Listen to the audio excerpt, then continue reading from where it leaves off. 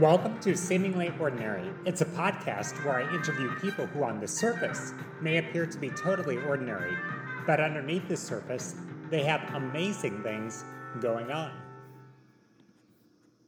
I am back with Reed Wilkinson. Reed graduated from St. James Academy in 2018. In a previous episode, we discussed some very deep books. I really recommend that you listen to that episode. Now Reed is getting ready for law school. He's done a lot of exciting reading about our rights as Americans. So today, we're actually going to have a wide-ranging conversation about a lot of ideas and probably hear some stories along the way.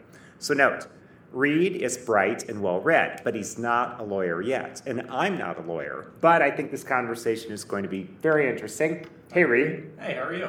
I'm awesome. It's great to be back. It's great to have you here. So tell me a little bit about yourself. I know you're writing a book. Mm-hmm. Yeah, I'm writing a book about American rights and what we have under the Bill of Rights. It was actually inspired because I went with my girlfriend on a trip to Nashville a few weeks ago. Okay. And on the drive home, we were listening to a podcast called The Cold Case Files. And there was a case about this young boy who was 14 who got accused of a murder. And I can go into that in a minute. I actually wrote the introduction of my book. Okay. And how all of his rights were essentially not given to him. And that really irritated me because I said to myself, he needs to know what he can and can't do in the American legal system. And so I had written an outline my senior year of high school of a book similar to that. Okay. And I found the document on my email, so I revisited it, and I started writing, and I haven't been writing, and I've already finished like 40 pages of it. Wow. Which equivalents to about 95 pages if you're going to convert it to a book. So I'm almost halfway done with that right now, and I'm really excited to see how it ends up. Wow. Well, you did bring the introduction, and I was hoping you could read the introduction. For sure. Or first chapter, whatever the case may be. For sure. Yeah, so the book is called Don't Tread on Me, A Guide to Understanding Your Rights as an American Citizen. Introduction.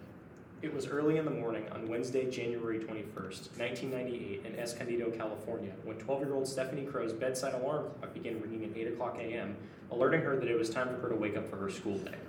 As per Stephanie's usual habits, her alarm clock had continued to ring, as she was notorious in her household for allowing it to do so. Waking up her sleeping grandmother in the next room and not wanting her to be late for school, Stephanie's grandmother opened her granddaughter's door to wake her up, where she saw a shocking sight. Stephanie, unconscious, on the floor of her room in a puddle of her own blood. Petrified, her grandmother immediately began to call out for help and for other members inside the household. There were Stephanie's parents, as well as her 14-year-old brother, Michael. Both of Stephanie's parents called 911 immediately after hearing the shrieking produced by the old woman, and soon after, medical personnel pronounced her dead, with the cause of death being from 8 stab wounds to her abdomen. It was at this moment that police began to understand that this was now a homicide case. Responding officers began searching for clues that would lead to some knowledge of how this homicide was carried out, finding no signs of forced entry into the Crow household. Although Stephanie's bedside window was seen to have been unlocked, the screen inside of the window was still fully intact, still having dust settled on the rims of its edges. The murderer had not come in through the window.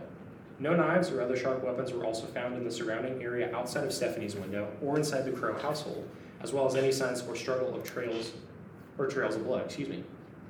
The only real evidence of entry or escape in the house lie the unlocked garage door of the household. Left daunted by the lack of physical evidence, responding officers concluded that the homicide must have been committed by one of 4 people: Stephanie's parents, her grandmother, or her older brother, Michael. As soon as the homicide had been reported to the local news, panic began to ensue across the city of Escondido, leaving many people with questions about their own personal safety and how they too could be killed next. Facing this intense pressure from the people of their city to hold a sense of security within their city borders, police began to seek out a main suspect to bring into custody to ease the tension in their city left behind from the homicide. It was at this moment that police began to single out and hold steady to one suspect being the culprit for the murder of Stephanie Crow, her 14-year-old brother, Michael. Michael's alibi was that he was sleeping during the time at which the officers determined the murder had taken place, somewhere between 11 o'clock p.m. the previous night and 2 o'clock a.m. the same morning. Responding officers, however, claimed to have seen Michael acting, quote, distant and preoccupied, end quote, upon the discovery of his sister's lifeless body, while the rest of the family was in a state of complete shock. Michael was then promptly separated from his parents and put into a juvenile detention center, where soon after he was interrogated by police officers who wanted a confession from him. Their only problem, Michael did not commit the murder. Police interrogated Michael alone on multiple occasions, separate from his parents, with no legal representation at his disposal to help him understand his rights as being an accused person of crime. During these numerous attempts at a false confession, police began to openly lie to him about evidence they had found of a blood trail leading to his room, as well as records showing Michael failing a, quote, truth verification device, end quote. They also were documented to be making empty promises to Michael, telling him that they would go easy on him if he just confessed to killing his sister, even though they had no authority on how the legal system would handle him. He fought through tears of both anger and distress, telling the officers he did not kill his sister and that he loved her. And if he were to tell a story about how he supposedly did it, it would be a complete and utter lie. The officer's response? Then tell us a story.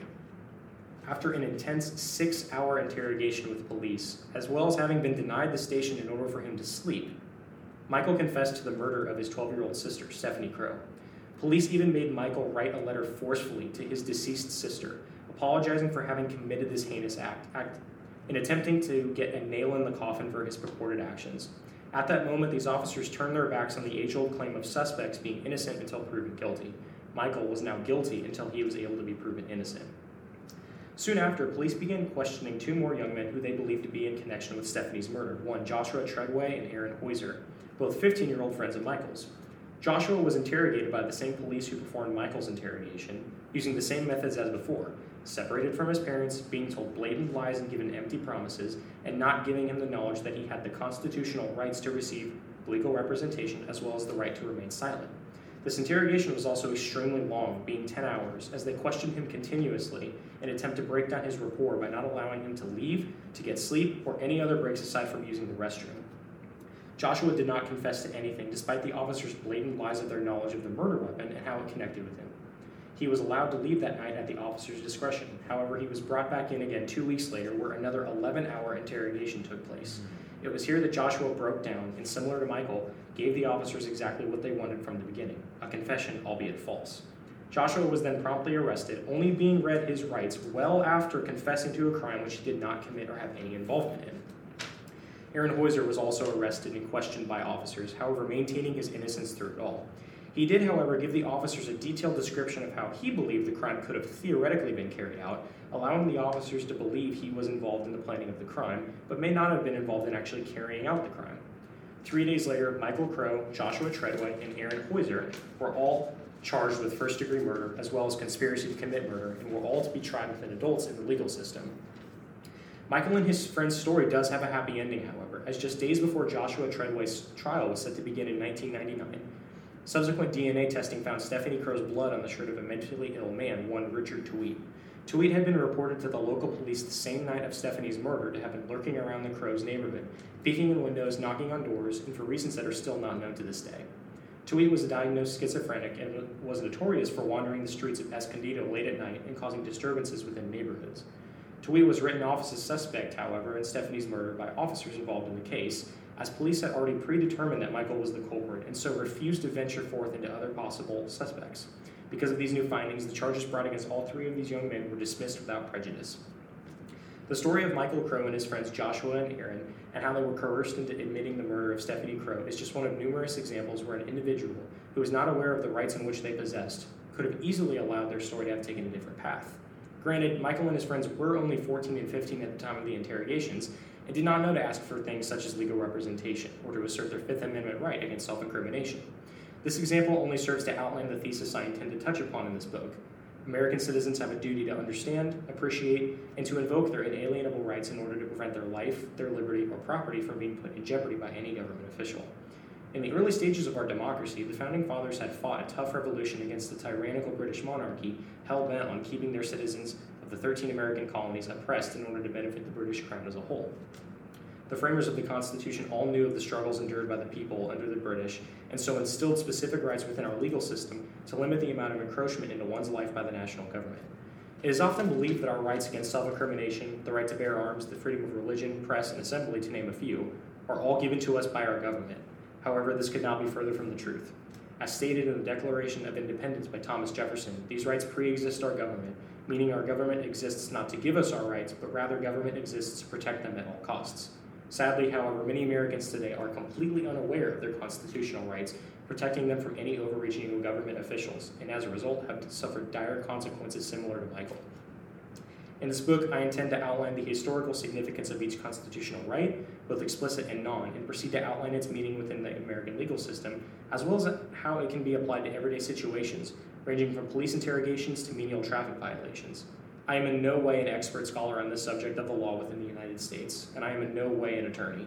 And this book does not serve as legal advice in any way, shape, or form. I only intend to present my research to you and help you gain a better understanding of how to assert your rights.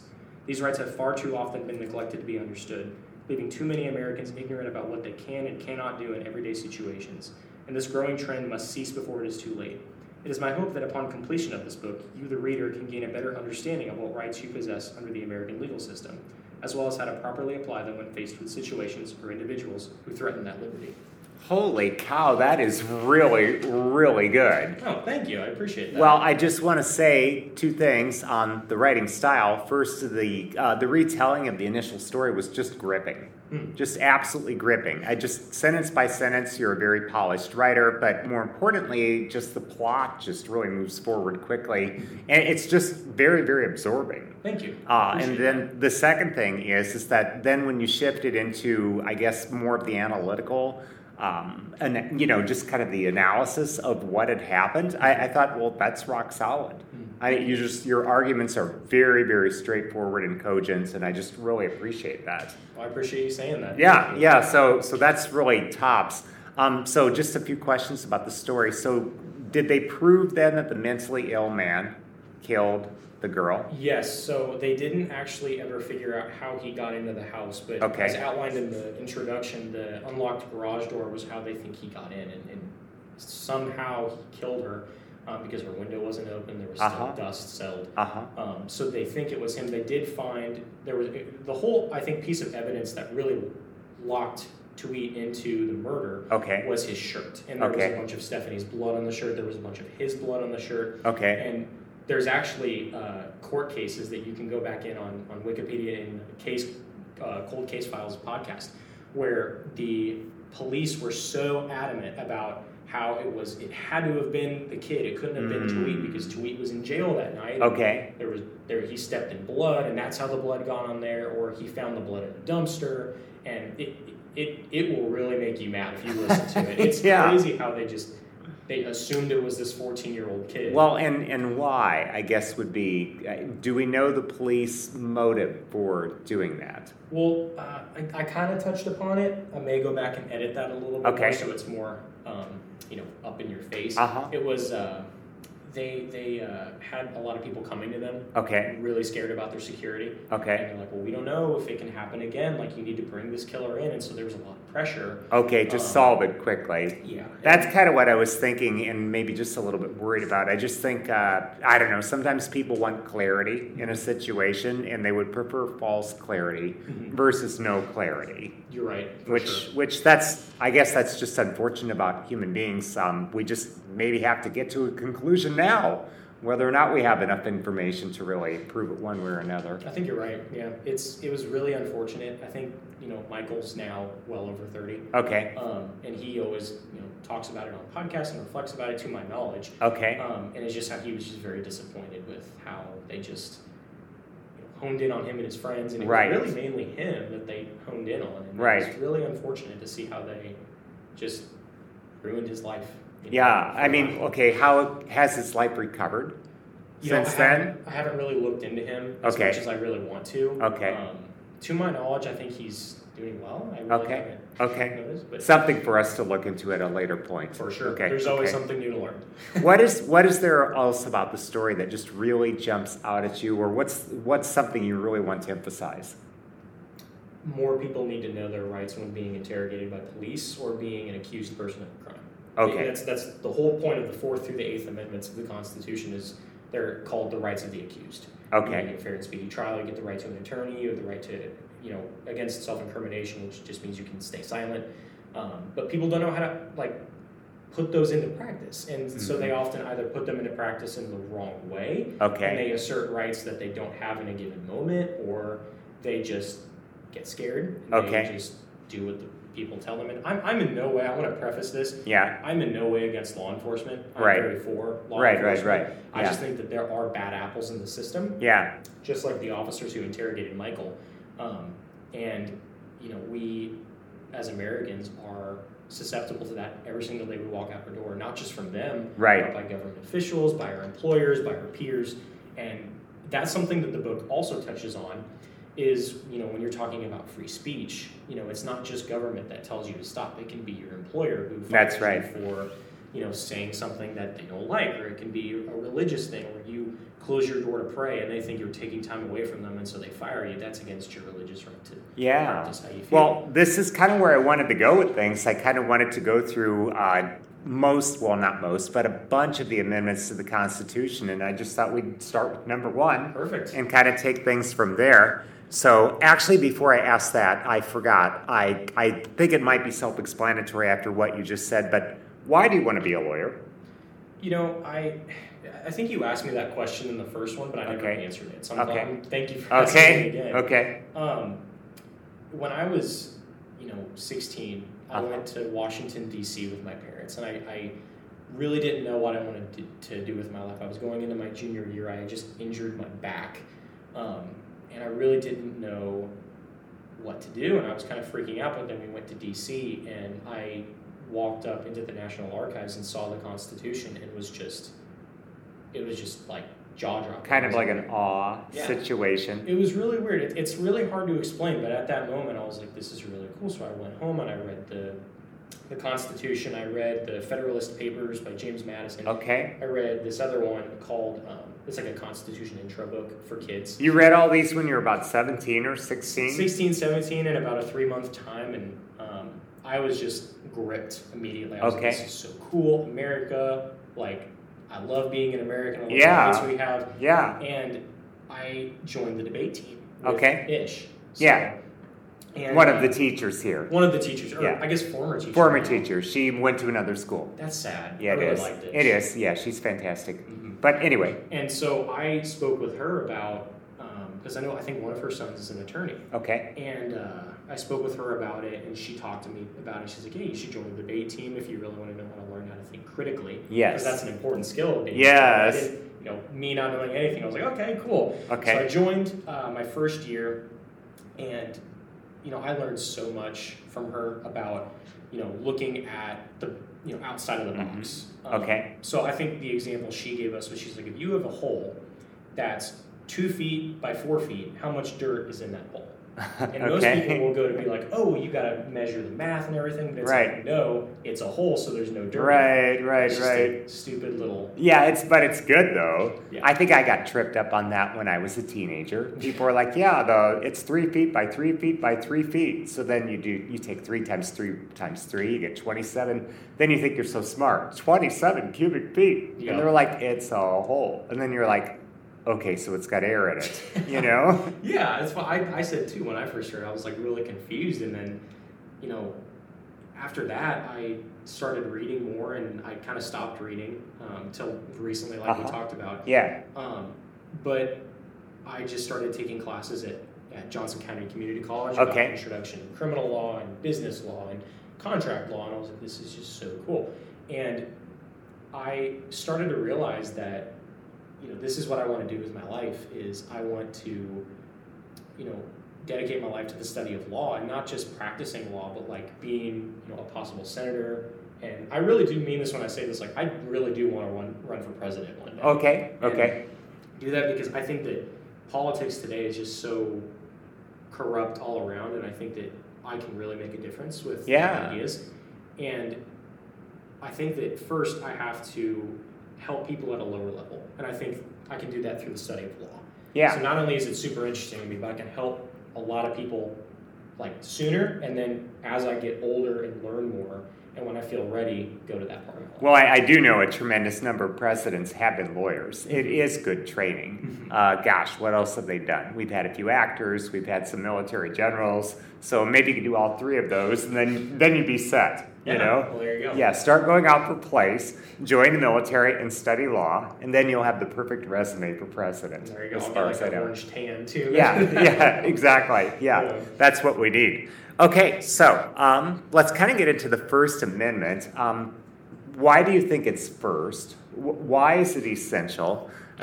What does it mean to you. Mhm. Just take it in any direction you want to take it. I think I actually wrote that in my book. That, Okay. There's a reason it was put first. It's Yes. Because what James Madison wrote in the Constitution, what Thomas Jefferson wrote in the Declaration was, these truths are self-evident, that nobody can infringe upon them. They pre-exist government. Yes. And like I said in the introduction, government exists not to give us our rights, but to protect them. Yes. And to make sure that they can't be infringed upon. Yeah. And so speech, freedom of religion, freedom of Assembly, freedom of the press yes, are all very important pillars of a free and intellectually, I guess for a lack of a better word, like intellectually honest. Intellectually strong and honest, yeah. Right. Right, democracy. because if you can't get at the truth of things, well, then lies are going to triumph in certain situations and environments. And then I always feel like every bad thing in life starts with dishonesty. Mm. That the very first thing that goes wrong in any given situation is a lie. Like, I don't know, say a murder case. I'm pretty convinced most of the time that there were lies that led up to that. It just seems to me like that's always your starting point of badness. Maybe I'm wrong about that, but that sounds really... it sounds good. profound to me. I think it's either 99% true or it's 100% true. That's my take on it. So you're very black and white on issues, it sounds like. Well, I don't want to be entirely black and white on issues, but I'm pretty black and white on the freedom of speech aspect. Mm-hmm. I feel like we need freedom of speech roughly 99.999% of the time. But the only reason I don't say 100% is because maybe very few things are 100%. There's got to be an exception where free speech is bad, but I can't think of it. I can't, because let's say you're at a party and there's this guy and he's saying all these obnoxious things and everybody hates him. Mm-hmm. I think, good. We've just achieved clarity. Yep. Everybody knows who this guy is and what he stands for. So, I mean, people are like, oh, that's so obnoxious. He shouldn't be talking that way. My feeling is he should talk more that way. We should clarify for everybody what this dude is all about. You're right. So that's what I think. They always say, like, sunlight is the best disinfectant. I just believe that with all my heart. Yeah, I think that also opens you up to, like, differing minds as well. Yes. Yeah, what if I'm wrong? Exactly. What if you're right? What if you're allowed to speak? Yeah, that Then- dialogue is very important. Yes. Like you have people of different religions, for an example. Like Uh-huh. you practice Islam or you Uh-huh. practice Christianity. Yeah. Talking to each other Uh-huh. is so essential. Yeah. That people just don't do it because they don't want to offend somebody or they just don't want to come off as like a jerk. And I think you said it best when it's like you got to take the good with the bad. That's right. You have to, if some, besides slurs in Uh-huh. any kind of way. Uh-huh.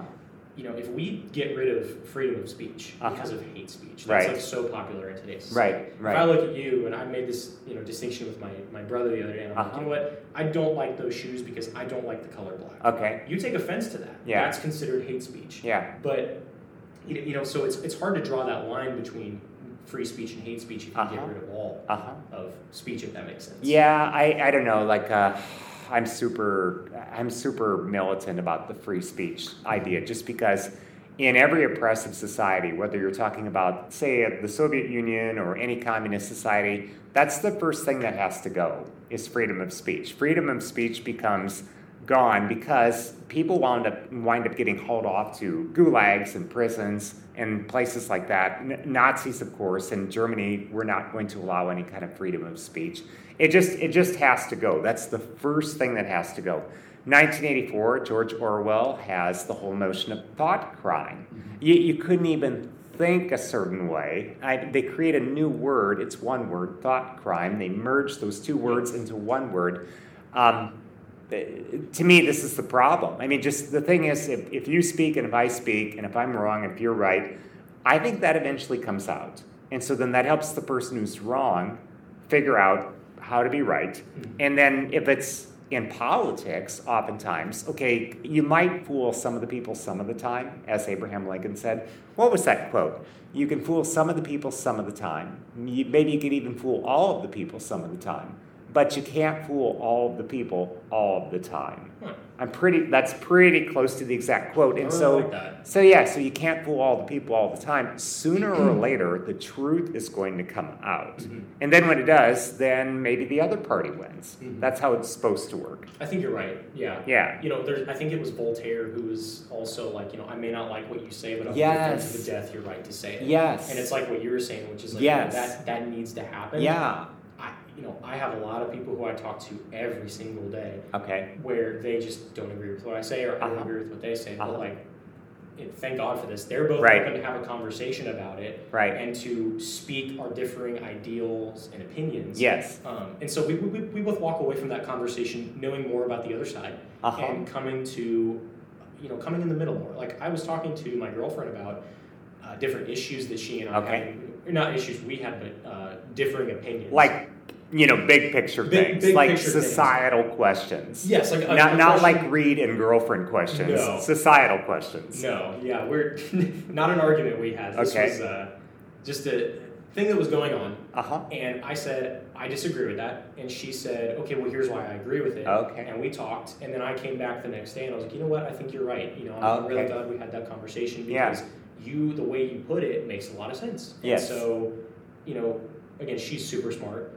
And she was just able, not to convince me, but just to be like, hey, no, this is why I believe this. And I said, you know what? You're right. Okay. I really appreciate the way that she articulated it to me, and she wasn't mean about it. She was just like, no, like, this is why, this is this way. And I said, okay, that makes sense. Yeah, that's how it's supposed to work. Exactly. That's how it's supposed to work. Because I think even the most obstinate, black and white, never changes his mind or never changes her mind person, if confronted with enough facts and logic, the whole premise behind freedom of speech is that most people are reasonable. Mm-hmm. And that if most people see facts and logic for something or just a good reason, they will change their mind or they will modify their position. And I do believe most people are good and most people are reasonable, and that's why I believe in freedom of speech. Do you also subscribe to the idea that if you are 15 and you believe a certain way, and you're 50 and you believe the same way, that you haven't grown as a person? I think it's impossible to change your mind on absolutely everything. So all the things that I believed when I was 15, I'm sure that I still believe some of them when I'm 25, 35, 45, 55, 95. Mm-hmm. Some of it's not terribly controversial. My dad liked baseball when he was 3, and he's 86 and he still likes baseball. Yeah. So in psychology, people will say that personality is the ultimate addiction, that is more addictive than crack or more addictive than alcohol, because you can give up alcohol and crack. But your basic personality, for example, just something about seeing the Constitution just really hit you. Mm-hmm. And then you started reading all of these books. And that's just amazing to me, because that's kind of like, hey, that was fundamentally a part of you. And it got woken up. And then once it was there, then it just blossomed and just shot up like just a plant, And it's weird because I can't really give you a real reason why I think it's so interesting. It's hard to, because it's just something ever since that moment. It's just what I know I've wanted to do with my life, and so it's hard to. To pinpoint the reason. Yeah. Well, okay, that's true with a lot of people. I like to write fiction, and my mom was a librarian, and she read a lot of stories to me. So that sounds like a good explanation to me. But I don't really know if that's why I like that stuff. I don't know if it was to me, that's a good explanation. Yeah. But just from the psychology standpoint, who knows if that's really accurate? I feel like there's millions of things that go into our decisions that we don't even know that's every right. single day. That's so right. That's kind of the iceberg theory of personality. So we'll just stray up into psychology for a little bit. But Freud had this idea that your personality is like an iceberg. And maybe at the most 10% of it is above water. And that's your rational mind, and that's you understanding why you think why you do. And then the other 90% is below the water. That's your subconscious mind. So I can ask you, why do you like the law? Well, 90% of you is underwater, and so you're going to be like, I don't know. I really don't know. You're right. It's hard to articulate that. I've been trying to get into Freud more, actually, recently, since we last talked. Okay, I'm going to start reading some Freud. He sounds super interesting. I just got On Good and Evil by Nietzsche. Oh, okay. I'm really excited to read that because it's only 200 pages. Yeah. And be able to read that super fast. Yeah, no kidding. No kidding. Okay, so back to First Amendment. I feel like maybe we've discussed freedom of speech quite a bit. We can do more of that if you want, but other parts of that amendment are freedom of religion, freedom of assembly, and freedom of the press. Do you want to speak about any of those? Sure, yeah. I think freedom of religion is arguably one of the most important things. Like I outlined in my book that Thomas Jefferson was a devout theist. Yes. And he believed in a God, but beyond that, there's no connection to the earth. Yes. He just created the earth and that was it. Yeah. And people can come to their own rational conclusions and come to him through their own good deeds. And he was also a follower of like the Enlightenment movement. And so that was like a big thing of the Enlightenment. It was like, there is a God, but does he really have anything to do with the earth? And so right. I think my understanding of deism is they believe there is a God, God is good, we don't know too much else about God, let's talk about something else. You're right. I think that's kind of your typical deist. Yeah, I meant deist, not theist. My deist mistake. with a D. Yep. Yeah. And he was so against a lot of the Christian rituals and a lot of the Christian prayers, but he still fought for that because he knew that people need to come to their own conclusions, especially with religion. And there was a period of time in 1723, I believe, where the king at the time for Great Britain passed acts that essentially said, like, you have to acknowledge the king of Britain as the head of the church, and you have to only be a Christian. And I'm trying to put this in words in the best way possible, but that stuck all the way through until the American Revolution. And so the people who fought, the framers and founding fathers, had to live through that. Where they weren't able to pray to who they wanted to pray to. And it's kind of going back to that idea of Voltaire's, like, I may not believe what you believe, but I'm going to defend to the death your right to believe it. Right. I mean, that's kind of bad when church and state merge because, so religion is going to dictate what you should do with your conscience, and you're supposed to believe in various precepts. For example, if you're Christian, the Ten Commandments, and then Islam is going to have a set of statements that you have to adhere to, and every other religion is going to do the same. Mm-hmm. Well, if the state takes over a religion, well, now it's not just a sin when you think the wrong thing, it's a crime. Mm-hmm. So now we can lock you up for thinking the wrong thing. The thought police. Yeah, the thought police. We're back to the thought police. And I think this is why freedom of religion is so important to Jefferson, because he understands that it's tied to freedom of conscience. You're right, 100%. And, going back to that freedom of speech thing, having that dialogue can open up the ability for you to not convert to other religions, but to see it from a different point of view. Yeah. And, again, like, I go into the history of why it's so important, and like separation of church and state is so important, because it's like, us as Catholics, let's say President Biden tomorrow says you all have to be Buddhists tomorrow. I would fight against that, because to me, my faith is the most important thing in my life. Right. And I can't imagine living under an autocracy or any kind of authoritarianship that told me I couldn't pray to the God that I subscribe to. Right. But I mean, they were out there. Stalin in the Soviet Union essentially banned religion. And then he, after about 20 years, brought it back because they were in World War II. And his feeling was, so these people are supposed to be fighting for me, and they don't like me. And so he called it the Great Patriotic War. You're fighting for Russia. You're not fighting for me. And so then a bunch of other people were like, and we kind of want our religion too, or we're not going to cooperate. And so he basically allowed for religion during the war because he was desperate. Then when the war is over, we're going to go back to persecuting the religious people because he's a rat weasel. And that's what he does. He'll let you have it your way because he's desperate. And then the minute he's not desperate anymore, boom, now down comes the hammer. Maybe I've heard things as well where it's, I don't know if he also did this, but during the time of the Civil War, they would not let people who were enslaved pray to God. Because Jesus is associated with like breaking free and freedom and breaking from societal norms, and so they wouldn't let them pray to Jesus.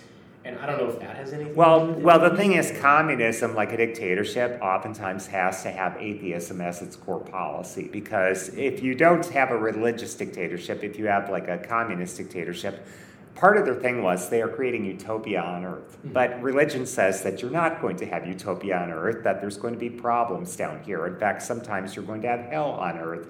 But if you live in utopia, you live in the Soviet Union, since we live in the perfect society, well, then what's all this talk about bad things going on? So shut up with that. Yeah. Then also, too, these dictators would create a cult of personality where people would worship Stalin. Hitler had a cult of personality. Mao had a cult of personality. You could just go to, search engine and look up images of these people, and they all have these portraits where they are just glowing and they look majestic, and their arms are reaching out toward the future. Propaganda. And it's all propaganda. And the thing was, well, we're going to turn this person into a god.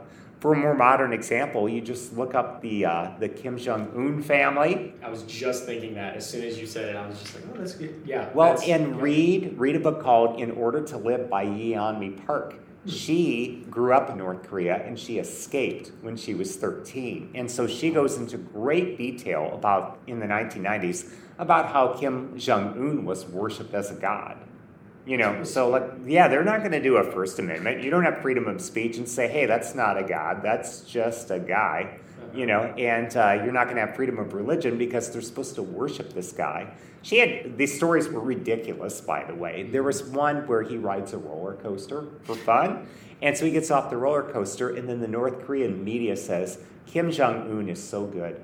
He basically is testing the roller coasters to see if they're safe so that the other North Koreans can ride the roller coaster and have a good time. So this guy can't have a cup of coffee or use a paper clip without somebody writing an article about how he's testing to make sure that the paper clips are the appropriate size and measure.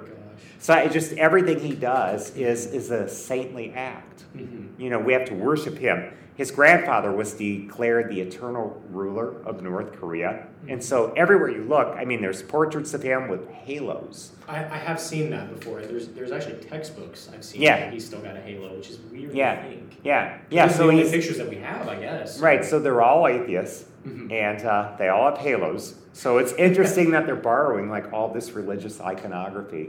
But again, this is where I get a little extreme on this, but you eliminate freedom of speech, freedom of assembly, freedom of religion, freedom of the press. You eliminate these things, you end up in North Korea. You're right. Or the Soviet Union, East Germany, the Eastern Bloc countries, Pol Pot's Cambodia. The examples are endless. Mm-hmm. And so since it always turns out the same way every time, somebody's going to have to point out to me the country where they got rid of freedom of speech, but it all turned out great. You're right.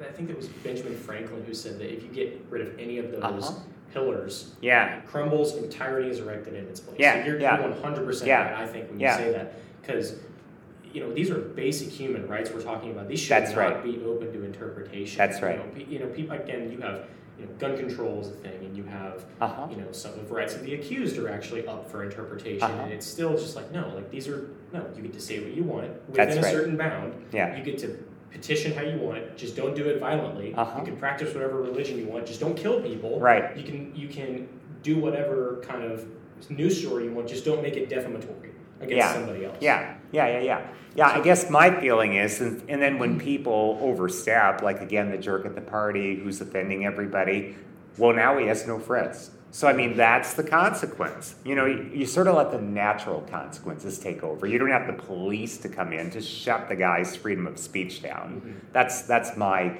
ultimate interpretation on this. I would agree with that. Now, what limits would I accept? See, I don't really feel like some of these are limits. People would say, okay, well, can we show X-rated movies during Saturday morning cartoon hour for little kids? Mm-hmm. Well, the thing is, first of all, that's an image, that's not speech. But second of all, if people want to access something like pornography, and I hope they don't, but if they want to, they can get that elsewhere. They don't have to broadcast that in every scenario that we can think of in society. It doesn't need to be on billboards everywhere. It doesn't need to be, on the kids' cartoon hour, for the 8-year-olds. So that's the thing. If you can get it someplace else, then I can sort of see, okay, we're going to have some age limits here. We're going to have movies that are PG-13. We're going to have others that are, it's R, so in theory, under 17, they're not going to be seeing those so often, etc. Mm-hmm. So, these are some of the limits. I think the only limit that, is reasonable. Is the one on freedom of speech, where it's like, you can't shout fire in a crowded theater. You're disturbing the peace. You're inciting violence or inciting panic. I think that's the only limit I would say. Okay.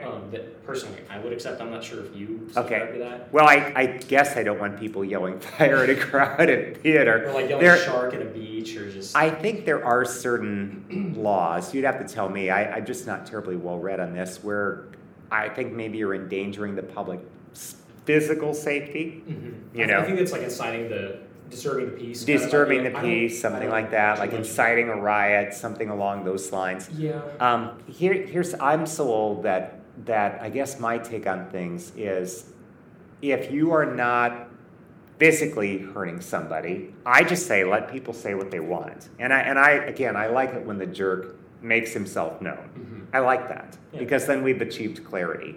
So I kind of like that. And now you know who you don't want to associate with now. Yeah. It's like, okay, well, that guy just really insulted me and my mother. Yeah, exactly. So I'm just not going to talk to him anymore. Yeah. Or his mama. Yeah, exactly. I had students today say they were reading jokes from 1910, and a bunch of them ended with your mom or the equivalent. Dude, that's where it hurts the most. Yeah, and I thought it's just so funny. That's 100 years ago. And then somebody goes, yeah, Shakespeare's like forsooth by Madre, you know? So I thought, okay, so yeah, dost thou insulteth my mom? Yeah, yes. So, okay, shall we move on to right to bear arms? I would love to. Okay, let's move on to that. Go ahead. What are your thoughts? So I actually just finished that chapter in the book. Okay. And I outlined how, had there not been, there wouldn't have been an American Revolution if they did not have the arms to do so. Okay. Right before the Battle of Concord, which is, I believe, the first battle of the Revolutionary War. Okay. Or Lexington, or both. It was actually over a dispute on where they wanted to disarm the colonists. Okay. They essentially gave them a middle finger and said, we're not doing that. Okay. We're fighting against you. And that's what kind of really started the first battle of the Revolution and sparked the war. Okay. And, you have different sides of the same coin when it comes to gun rights, where there's self-defense and there's defense against your government. And so for, defense against your government, I would say you have people like, Hitler. You have people like Stalin and Lenin and Mao Zedong. You mean like if they take over, you're going to wish you had a gun? Exactly, yeah. Well, the first thing, I know there was legislation in 1933 before Hitler rose to power, and then he enacted one. But Hitler passed a legislation, and so did the Weimar Republic did before him. Okay. That essentially was like, give up your guns, or in 24 hours to the government. Or you're going to starve. We're going to cut off access to food for you, or we're just going to kill you. Okay. And then those who were like part of the government who had guns were also revoked, except for when the government gave them their guns. I think we talked about ordinary men. They all got those guns from the government and had to give them back at the end. Okay. Yeah. But it makes sense though, because if any of those men were to say this is wrong, and they have a weapon, it gives them the chance to revolt. And then you go to like Stalin, where they sent them to the gulags if they didn't cooperate. There's actually a book I just read called Cannibal Island. I don't know if you've read it. Oh, I've heard of that. It is terrifying. I think Jocko Willink reads a passage from that on his podcast. That's where I actually got inspired to read it, because it was Jordan Peterson on his podcast. With Jocko. Yep. Which is like the ultimate podcast. Yep, it's two guys who I'm just fanboying over. It's That's amazing. right. And he read it, and I go, wow, that sounds awful, but I want to read that because I'm kind of into like a human evil kind of thing. As weird as that sounds. And I read half of it last week online, because I guess I somehow got a PDF. And it was just terrifying. Okay. Because of everything he outlines. And I think at one point in the book, they're like, in I believe it was 23. Okay. Stalin round up a bunch of, I think it was 100,000 people. And of the 100,000, 10,000 he just left to die on Cannibal Island. And the other 90,000 he sent to the gulags. Okay. And that's where Alexander Solzhenitsyn comes in, because he was one of those 100,000. I believe. Okay. If not later, I could be wrong. Okay. I'm not sure the chronology of Solzhenitsyn's life. I know he was a World War II soldier in the 40s, and then I think when he came back, then I think he might have wound up in the Gulag. I know he was in the Gulag for roughly 10 years. Yeah, he was not in there with the 100,000. Okay. I just meant to make a point. He went to the Gulags. Okay. But you're right. I think Okay.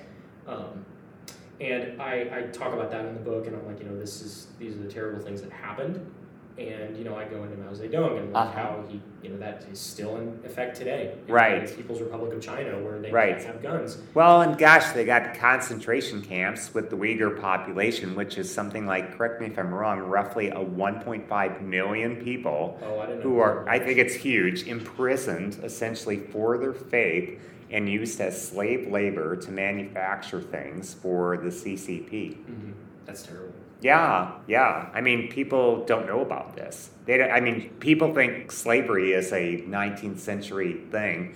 There's a lot of slavery going on in the world today. Look, slavery comes in different forms too. Yes, it does. I think you said it earlier, where it's not just without being disrespectful. Yeah. With the It's not just labor. Exactly. But some of it is like sex trade type stuff, and there's like 6 different types that the United Nations looks at. And last time I saw a statistic on it, they said something like 42 million people in the 21st century are still in slavery today. Although it's really hard to get accurate numbers, is what they say, because slavery is really not legal in most countries. Mm-hmm. And so it's not something people want to brag up. People don't want to say, yes, we've got a concentration camp and it's loaded with slaves.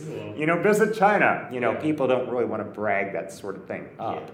Yeah. So as a result, it's kind of hard to get decent numbers on this. But the United Nations does try to figure that out, apparently. And I guess if you're going to devote your life to a wonderful cause, maybe eliminating slavery in our century would be one cause. There you go. I got something on my plate now. Yeah. President. So I'm kind of thinking, okay, so the first thing that you went to was, okay, we have to have a right to bear arms, because what if our government turns against us? Well, that's what I said. I list all 3 of those examples. Okay. And I say, what is the commonality in these 3 examples? The first thing they did was they disarmed their citizens, and like you said earlier, they took away their freedom of speech. Yeah. And I think I heard the quote where it was like, when the First Amendment fails, use the second. Yeah. It's like when you are, I've always kind of thought about this myself, where it's like, you have these things that are it's just a piece of paper when it comes down to That's it. right. If the government were to say, screw you guys, we're just going to not let you practice whatever religion you want. We're gonna not let you petition against our thing because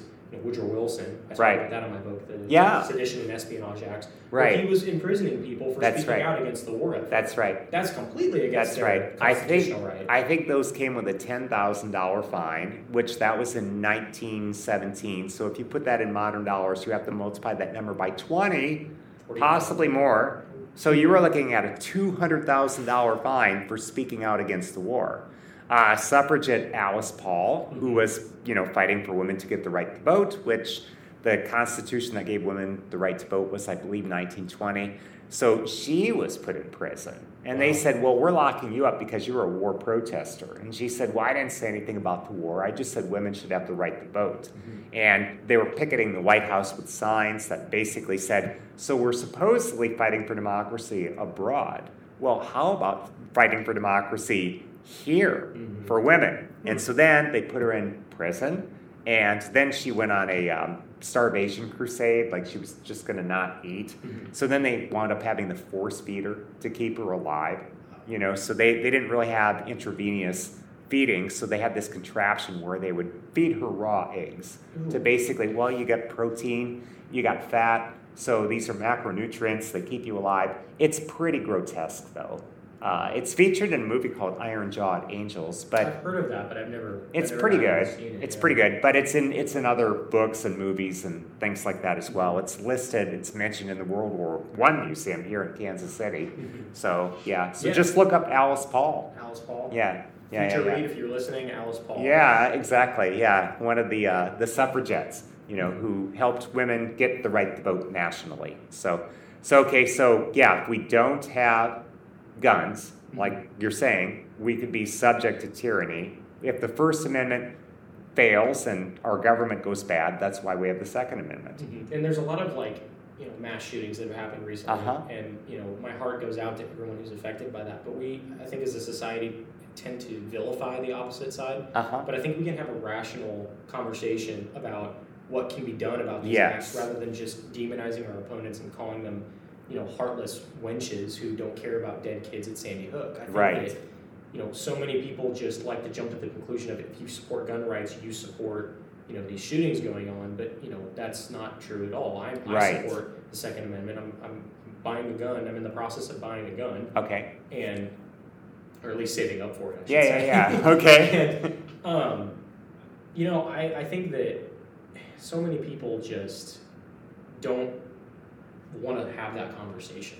Yeah, And what do they want to do in your experience? What do they want to do on this because whenever I had conversations about guns, it was as a college instructor, and so I just basically tried to keep my opinions to myself, and I just tried to moderate a discussion between different people. And I was teaching in the 90s and the early 21st century, and I guess my belief as a college instructor was, this is what college is for. Mm-hmm. College is for people who have opposing viewpoints, or maybe there's 3 viewpoints or 4 viewpoints. Mm-hmm. Let's just discuss. Mm-hmm. And it's like freedom of speech. Yeah. I think you have to have that open dialogue. Yeah. And I think that. And it always seemed like it worked.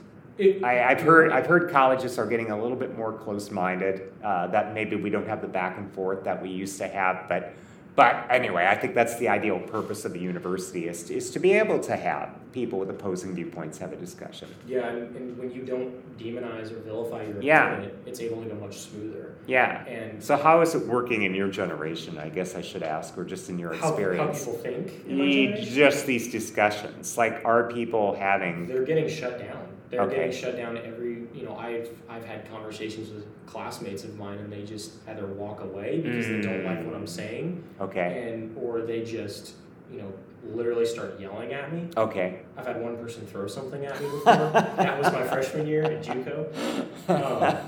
It was a weird experience having. I don't believe in violence. I'm going to chuck a rock at your head. How dare you violate me, or your speech is violence, but I'm going to throw a cup at you Okay. at a Starbucks cup. Okay. That didn't hurt, but cool, man. Okay. And I don't know. I just don't think my generation specifically has a lot of want to have that conversation. Okay. Like I said, because Okay. not only is it a hard conversation to have, but it makes you think. And Yeah. people don't like to sit down for hours at a time having conversations, because to them it gets boring. Okay. That's why YouTube videos are 12 minutes long on average. Is because Okay. it's short and sweet. Yeah. Nobody wants the long 2.5-hour podcast Okay. of Jordan Peterson explaining why religion is important. Okay. And Well, except, I don't know, maybe there is an audience for it. there is, for Yeah. sure. Yeah, I know Yeah. people my age who, like myself, Yeah. and my older brother, shout Yeah. out to Neil. And I think when people get hooked on that, they really like it because, gosh, Jocko's a top 200 podcast. So is Joe Rogan. So is Jordan Peterson. Mhm. They will have 2-hour, 3-hour podcasts, and people do listen. So Right, to yeah. me, that says there's hope. I think I think there is hope. First off, you're right. Yeah. I think that, myself included, like I do know people who love to listen to long lectures. Having that open dialogue and talking about things that are hard to talk about Okay. is so important, because there's so many kids who oppose gun control, Okay. where they oppose a certain thing only because their parents or their pastor or Okay. their teachers or some other authority figure in their life has told them to think like Right. that. Right. And it's just really disappointing. And again, I'm not perfect. I don't think I'm this smart guy. Right. I try to learn every single day. Yeah. I want to get to that point eventually where I can just pull stuff out of my hat and talk about anything. Okay. I'm not at that point yet. You're pretty good, though, and you're doing your research. I'm impressed. I appreciate it. Thank you. Yeah. Yeah, I love having conversations like that. Like this conversation is really fun. A lot of people I know don't like to have those conversations. Okay. And I think that it's like the main thesis of the book is that, you may not want to read about it, but like it is your, not your right, but like your duty as an American citizen to know your rights. know your rights and not just know them, but know how to enforce them. Okay, And, because otherwise we're going to get trampled upon. yeah, we're sure. Okay. I think there's only maybe one other question I want to ask about right to bear arms, and I think you're ahead of me because I don't think I even thought about this question until it came up in a class I was teaching, and I was probably about 25, 26, teaching at UMKC, and somebody in class must have written in a paper that if we have gun control, then by definition, law-abiding citizens will turn in their guns, and criminals will not. You're right. Because by definition, if I'm a criminal, why the heck would I turn in my gun? So if we have gun control, we are basically going to be left with criminals are armed, and law-abiding citizens, some of them will turn into criminals because they won't be able to make themselves turn in their guns. And that was kind of persuasive to me, and I thought, okay, now this could be kind of bad. So then all the law-abiding citizens are unarmed, and the criminals are all armed to the teeth. This struck me as a bad idea. Yeah. And I still can't see the flaw in that argument. And I wish if there is a flaw, do you see a flaw in that argument, or does that seem pretty good? So your argument says that if gun control were to work. Yeah, if we had gun control. If the government says tomorrow, turn in all your guns. Turn in all your guns, we'll pay you, I don't know, $200 a gun or something like that. You know, I think all the law-abiding people might say, oh, shucks, but I'd better do it because I'm a law-abiding person. So then the law-abiding people will give up their guns. And the criminals will be like, that's stupid of them. Now I can rob people even more. Yeah, I think that, I mean, I can't find one either. I mean, to me, that just makes logical sense. Okay. And that's that other side of that coin I was talking about, where with you know, the Second Amendment, which is self-defense. Yeah. And so, you know, people, you look at the Columbine shooters. You look Yes. at the Sandy Hook shooter. Yes. Their guns were not legal.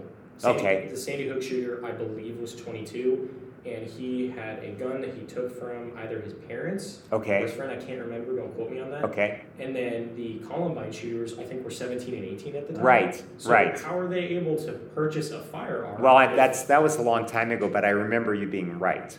I remember reading or seeing at the time that, yeah, they did not have legal guns. They wrote in their journals that they had like an extremely hard time getting them, but they just went to the black market and just got them there. And it's like, okay, well, if, you know, even if in that argument, in that theoretical argument, everybody turns in their guns, even the criminals. Okay. Bad guys are still going to find a way to get them. Like there was a gym I used to work at. Okay.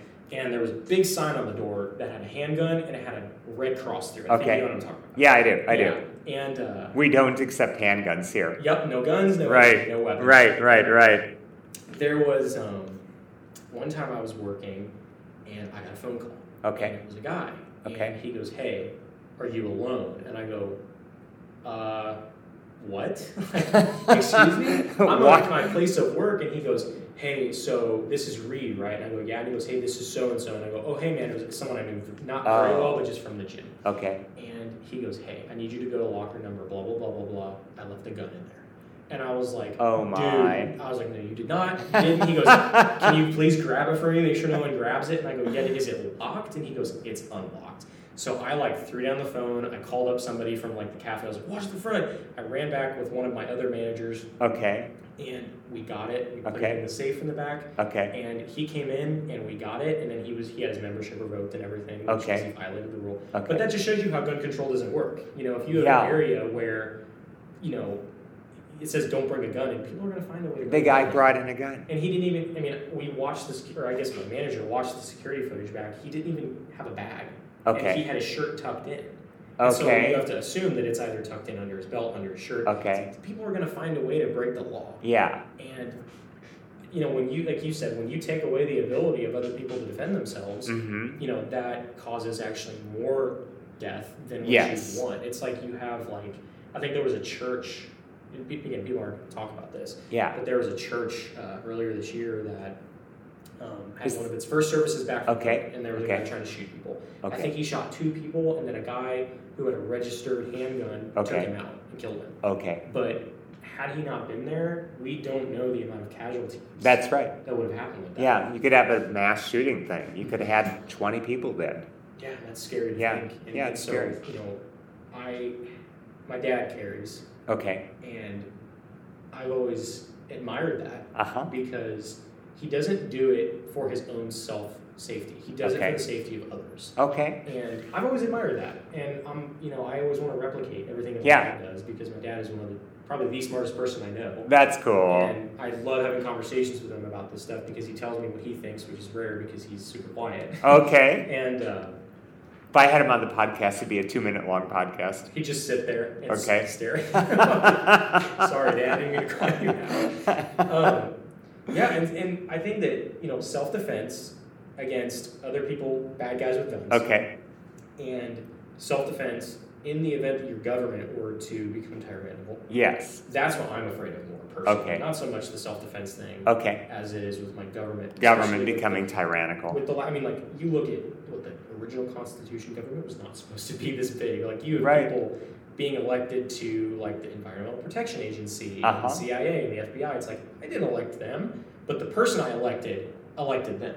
And so it's an indirect election. Yeah. And, it's not unconstitutional, but, like, we made the election of senators Right. direct election because we said it has to be direct. And so Right. I'm for the idea of, like, okay, we're going to elect people to these positions, not just elect people to elect people, if that makes sense. Yeah, okay, so you'd like to have more elections, basically. More elections, less government. Okay. I'm a big advocate of less government. Okay.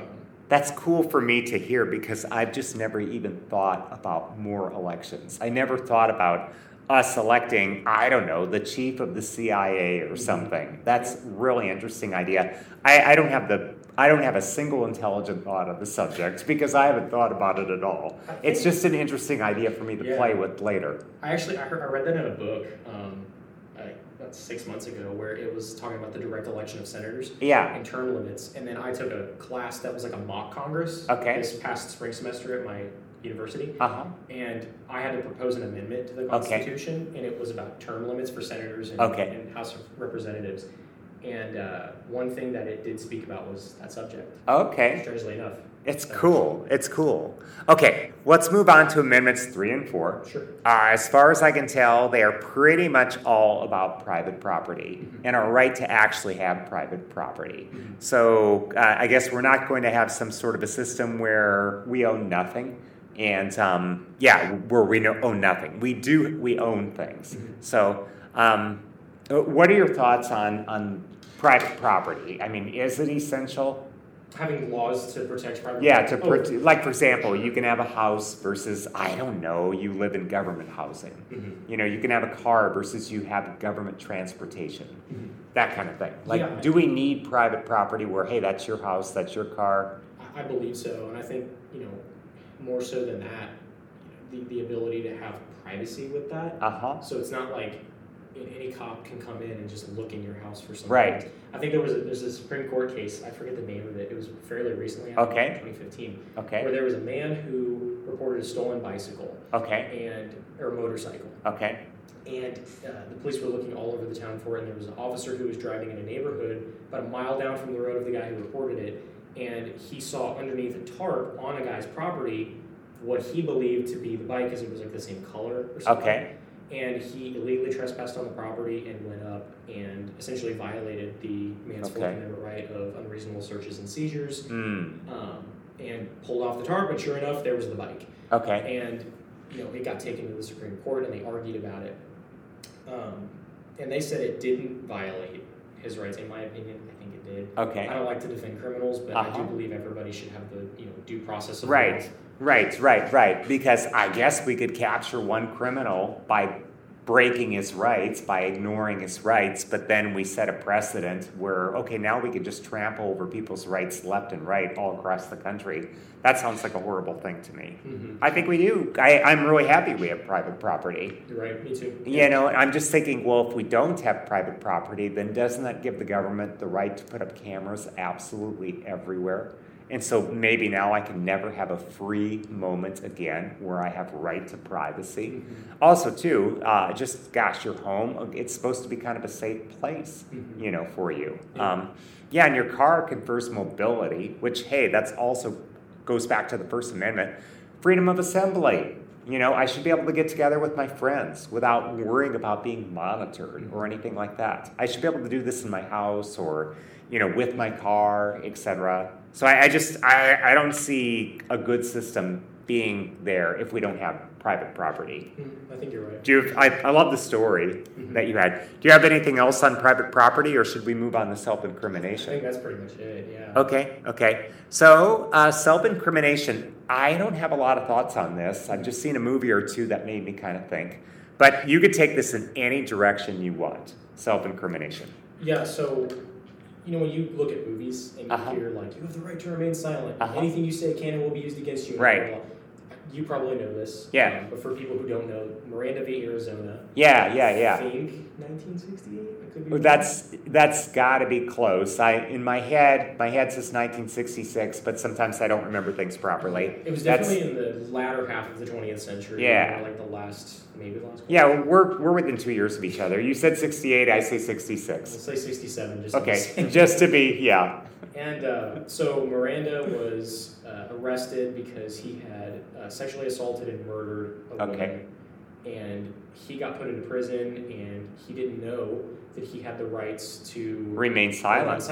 People always hear you have the right to remain silent, and it's so overused. It's just like one of those words that loses meaning after you say it. So that's right. So people don't know what it means. So, like, if you're going to look at it in an in-depth way, you have the right to remain silent against self-incrimination. You don't have to tell the police if they say, right. Why did you murder this person? Right. You can just be like, I don't have to say why.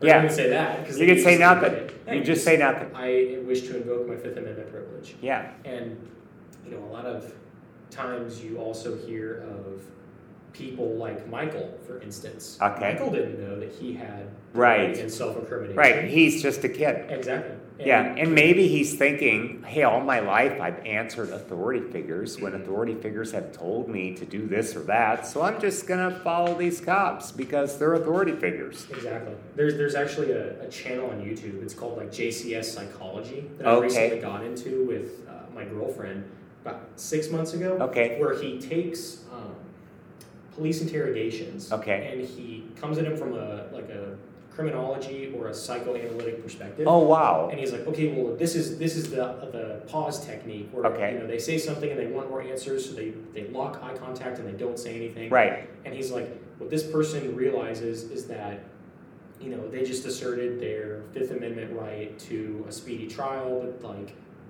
it's so hard to explain. But it's interesting because he gives his own commentary, and he's like, what the police are trying to do in this situation is he just confessed to the crime. So they're trying to like divert his attention away from that and his quote unquote feeling guilty so that he doesn't request a lawyer, so that he doesn't remain silent.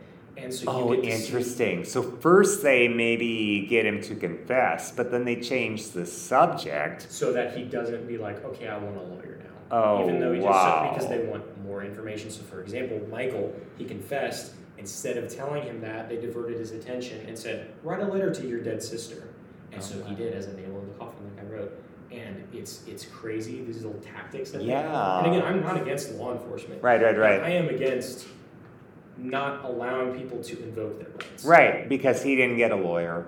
And, if you don't remain silent in that situation, you're going to maybe say something that could be self-incriminating, essentially. Or you could be innocent, but you say something that makes you look guilty, and then they subject you to a 10-hour interrogation because they want to get the whole story out of you, essentially. Yeah, there was one thing going off of that with the people learning things.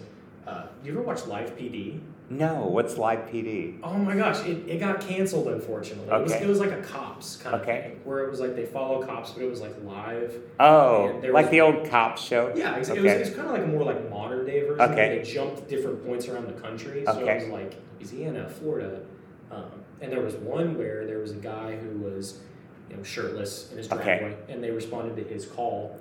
And they're like, what's wrong, man? And he goes, I'm just sitting here drinking on my driveway when this guy comes over and starts yelling racial slurs at me. And they go, you're drinking. What's your name? And he goes, blah, blah, blah, blah, blah. And they go, do you know you're on probation and you're not allowed to drink because you had a DUI 2 months ago? You know that, right? And he's like, shoot. And they arrested him. And they said, okay, you just violated your probation. So it's like, you got to be careful with what you say to the police, man. Again, I'm not against police, but like, get you on those little things. And that's self-incriminating. What people. That's rough. That's really rough. It was really hard to watch that episode because he just really didn't know he was doing anything. he thought he was just not allowed to drink in public. Uh-huh. He said, no, you violated You can't drink, period, basically. And he Okay. ended up failing an alcohol test. And Because he didn't know. He thought, hey, I am allowed to drink on my own property. Mhm. Okay, got it. Okay, anything else on self-incrimination? That was pretty enlightening for me right there. I think that's it. Okay, much, yeah. let's move on to number 6, which is the right to a speedy trial. And okay, I just have not had a long conversation about the right to a speedy trial with too much of anybody, but every now and then I'll read these things where, okay, somebody gets arrested and then the trial is scheduled for 9 months from today. Yeah. And that does not seem speedy to me, so that's all I know, and I was hoping maybe you could enlighten me as to where is this country at in terms of the Sixth Amendment, the right to a speedy trial. So I think that, going along with the rights of the accused, if, in the Sixth Amendment, like you get the right to that due process of law is what that's called. You get, you get a jury of your peers in the same county in which the crime was supposedly committed. Okay. So O.J. Simpson, for example. Okay. There was a ton of, argument as to how they should interpret not just the speedy trial part, because his trial ended up being, 3 years? It felt like 3 years. I'm trying to remember. It was at least 9 months, but I could be very wrong about that. I mean, it consumed the whole country. I was in my 20s when that was going on, and I'm ashamed to admit that I read the prosecutor's book when the whole thing was over. I was like, why am I torturing myself this way? Marcia Clark was the prosecutor, and she wrote a book. And I read it, and I don't remember a thing about it. Yeah, I respect Marcia Clark and what she did. Yeah, it's not that I disrespect any of these. It's just that O.J. Simpson, oh my goodness, I just OD'd on it at the time, and I didn't want to. There's always so much I could take. Yeah. But anyway, go back to your story. Yeah.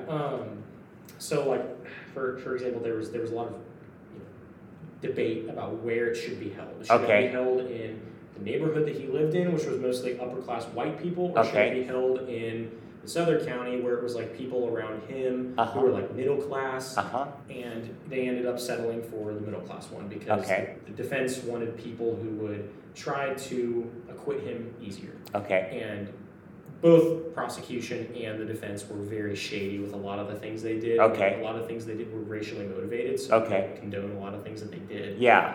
Well, I mean, I suppose the prosecution will do anything to convict this guy, and the defense attorneys will do anything to get him off. Yeah, they both just got to throw something at the wall and hope it sticks. Right. I mean, well, he hired, in theory, the best lawyers in the United States of America. Yeah, I think, Alan Dershowitz, and I don't know, I can't remember who else was on there. Robert Shapiro and Johnny Cochran, I think. I forgot, Whoever David Schwimmer's character was. Robert Shapiro. Or not Shapiro, Kardashian. Okay. Yeah. I don't even remember. But okay, keep going. Yeah. And, so, speedy trial, I don't think it's, supposed to be within the same day. I just think it means that, this is just my interpretation of it, is that, you don't just sit in a prison for 15 years. Right. That's, I think that's what they're trying to avoid. Exactly. The history behind the amendment was that when people, and you probably know this, I'm just shouting this for... No, I actually don't. Go ahead.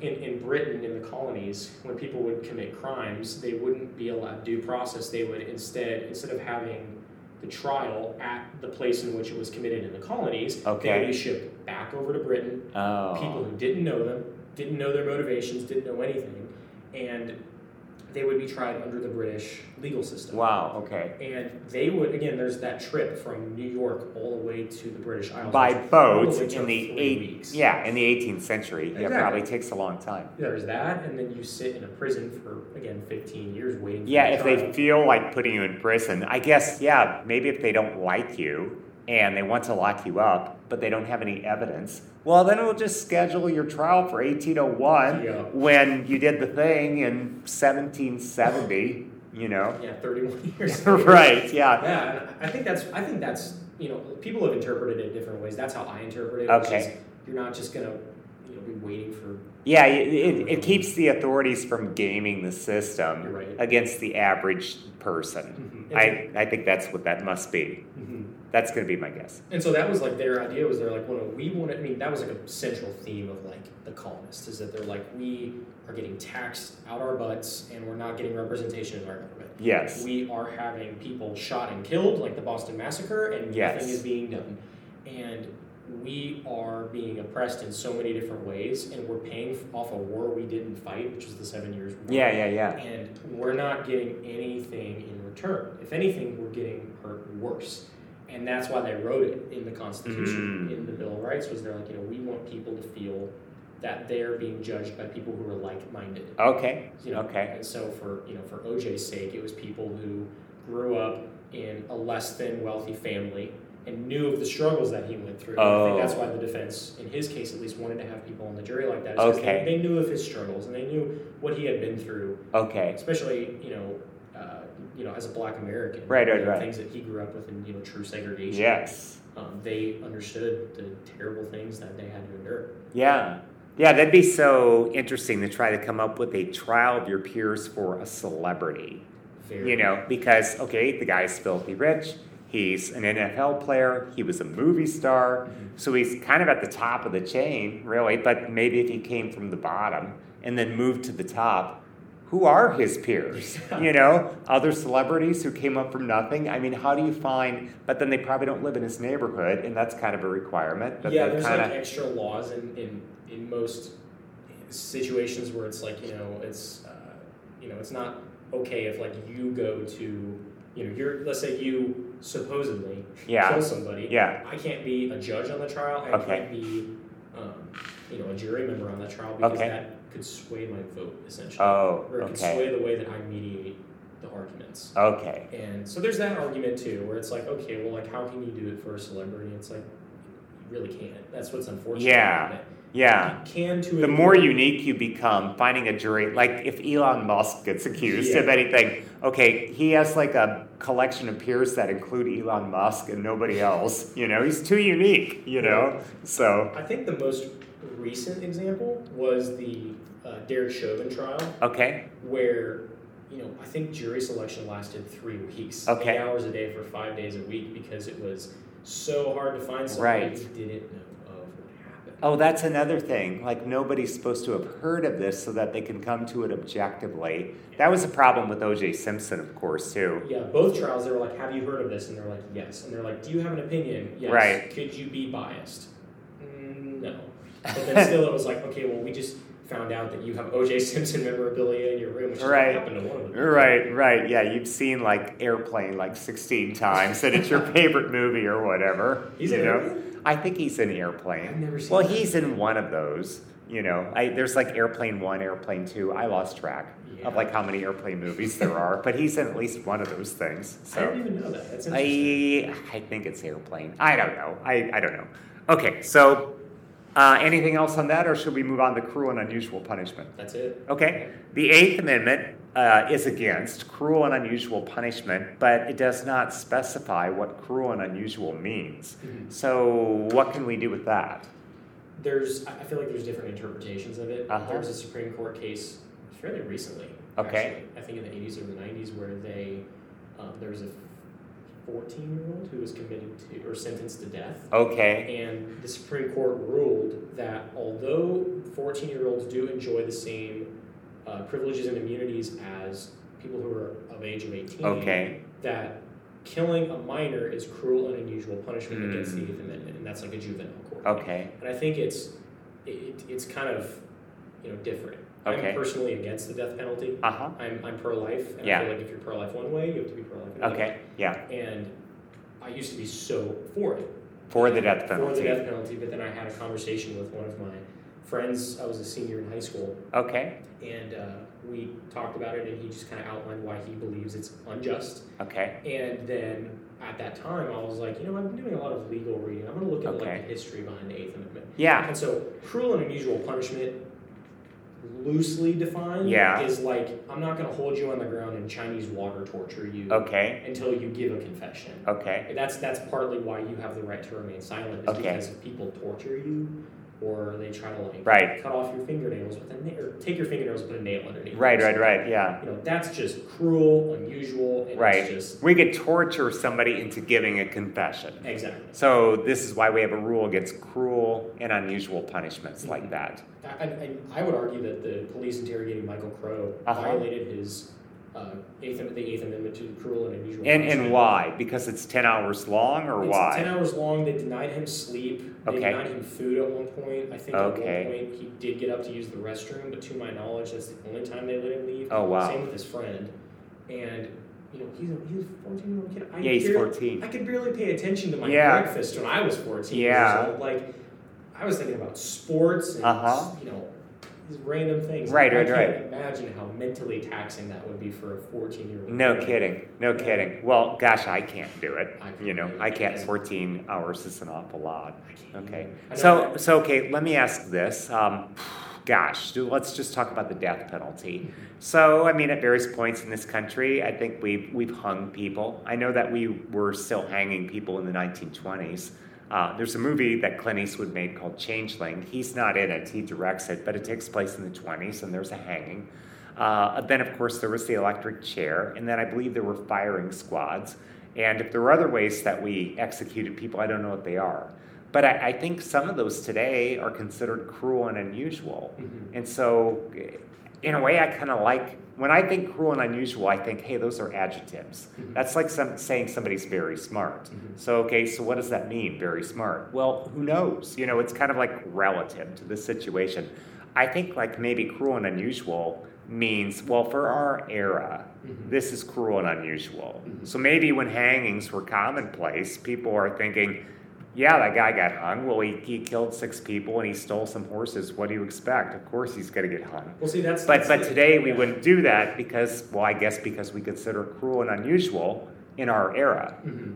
I think you hit the nail right on the head when Okay. saying that it evolves over time. Yeah. I think now it's lethal injection, and they just Okay. go to sleep, and it's Yeah. painless. Yeah. And so, do you argue though, is death a cruel and unusual punishment? Yeah, the death penalty could be, society could get to the point where we say, hey, death penalty is always cruel and unusual. I think that's my opinion. Okay. Because I'm under the assumption and the belief that my God is the only one that can create and take life. Okay. And I have no say in who should live or die. Mm-hmm. And I feel really bad about Uh-huh. that I used to think like that. Uh-huh. And, I've prayed about it before and Uh-huh. everything. But I think that, Friedrich Nietzsche argues at one point for the death penalty. And Okay. he says, it's kind of like an eye for an eye thing. It's like if this person degrades life so much, Yeah. then why should we value their life? Okay. Because this person essentially dehumanizes them and takes away the most valuable thing that we humans have, which is our life, obviously. Yes.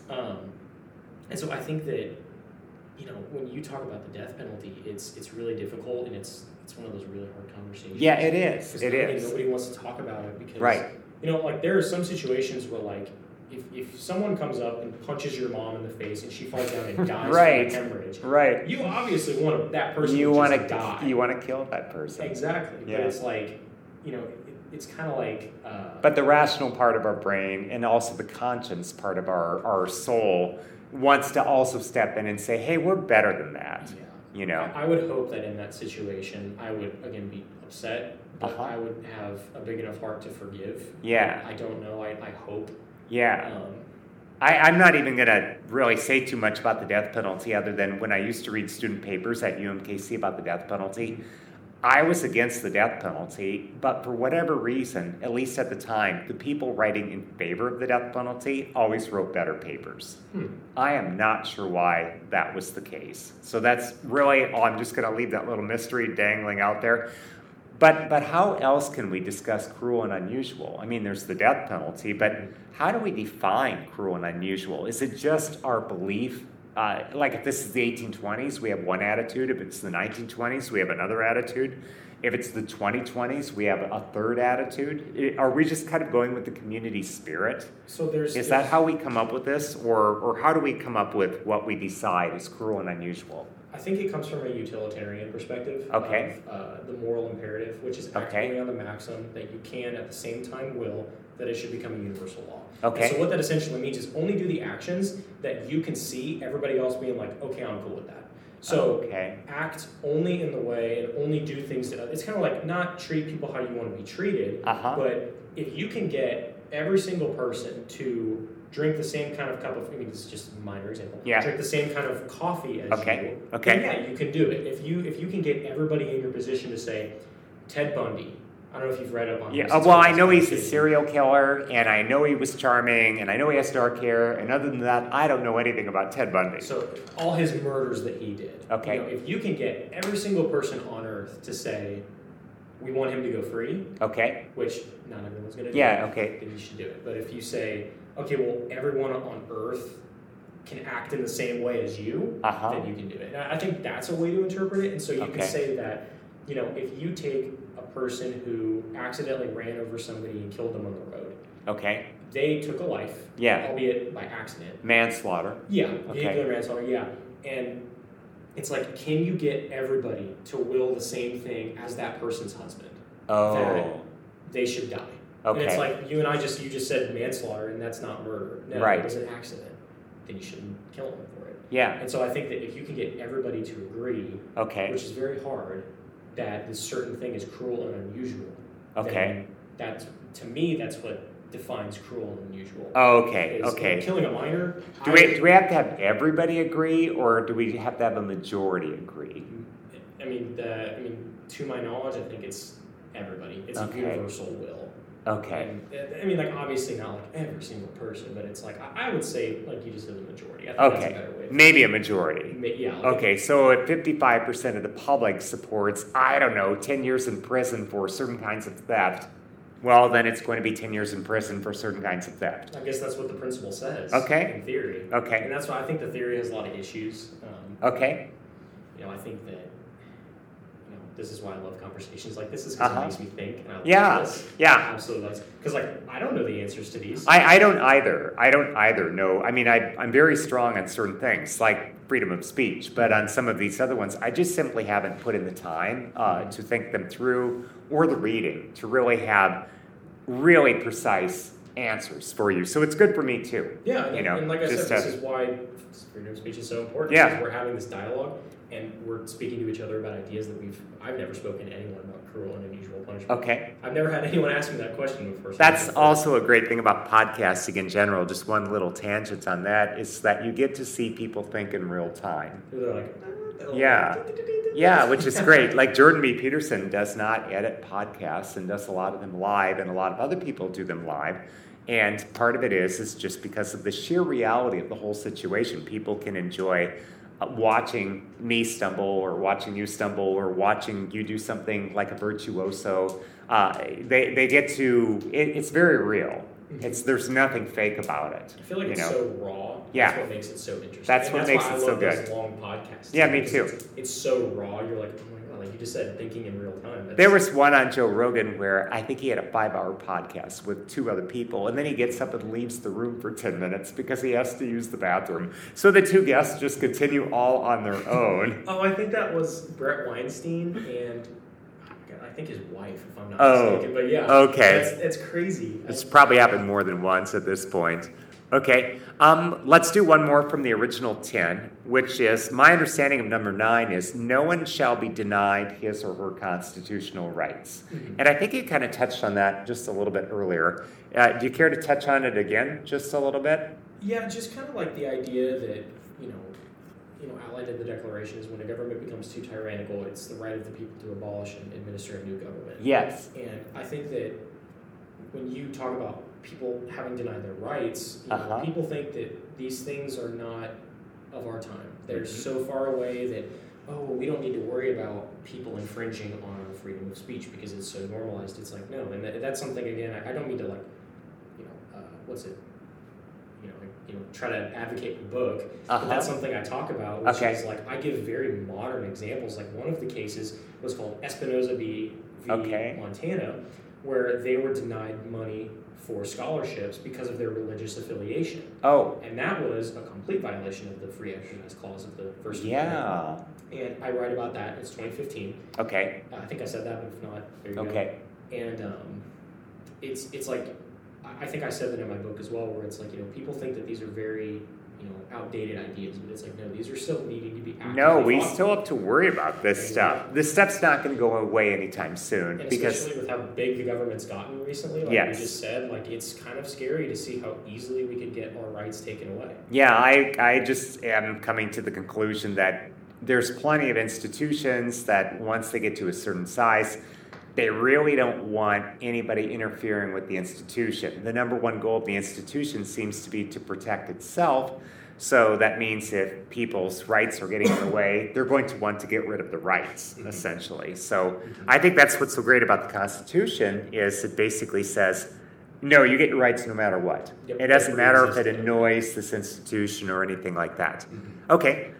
Were there any amendments from 11 through 15 that you know about the top of your head that you really want to discuss? Because if not, I'm going to hop ahead straight to number 16, the income tax. That's fine. Okay, so all I'm going to say about the income tax is let's get rid of it. It came in. It was supposed to be done with after, is it World War II or is it the World War I? World War I. Well, see, I don't know because they actually changed the Constitution for it. So I think this country had an income tax twice. First was in the Civil War to pay for the Civil War. And then, of course, both sides, the Confederacy and the North, started printing money like there was no tomorrow because that's what happens when you fight wars, is the first thing they do is they tax the crap out of everybody to pay for the war. And then after that, then they start printing money because they ran out of money from taxation. So now, when they print money, of course, that's a way of stealing from the whole public because let's say you've got $100,000 in the bank and I've got $100,000 in the bank. Well, let's say they just double the money supply because they're printing so much money. Now, you basically cut my $100,000 in half. Now it's going to spend as if it were $50,000, and of course they did the same thing to you. So if they double the money supply, that's a way for the government to basically take 50% of all the wealth in the country for itself. I mean, we've seen that in Venezuela too, with them printing money and other money. Yeah. I think like $2 million of their dollars is like buys like a stick of gum. Yeah, not even. Yeah, it's really they wiped everybody out. And okay, lots of countries have had hyperinflation. Germany from like 1923-ish had hyperinflation, might have been just a little bit before. They wiped everybody out. It took something like, before you could buy like a loaf of bread with, I don't know, 1 or 2 marks.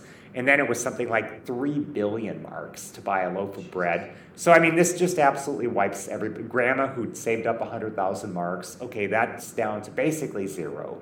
Venezuela, same thing. So that's a way for the government to literally take 100% of the wealth of the entire country.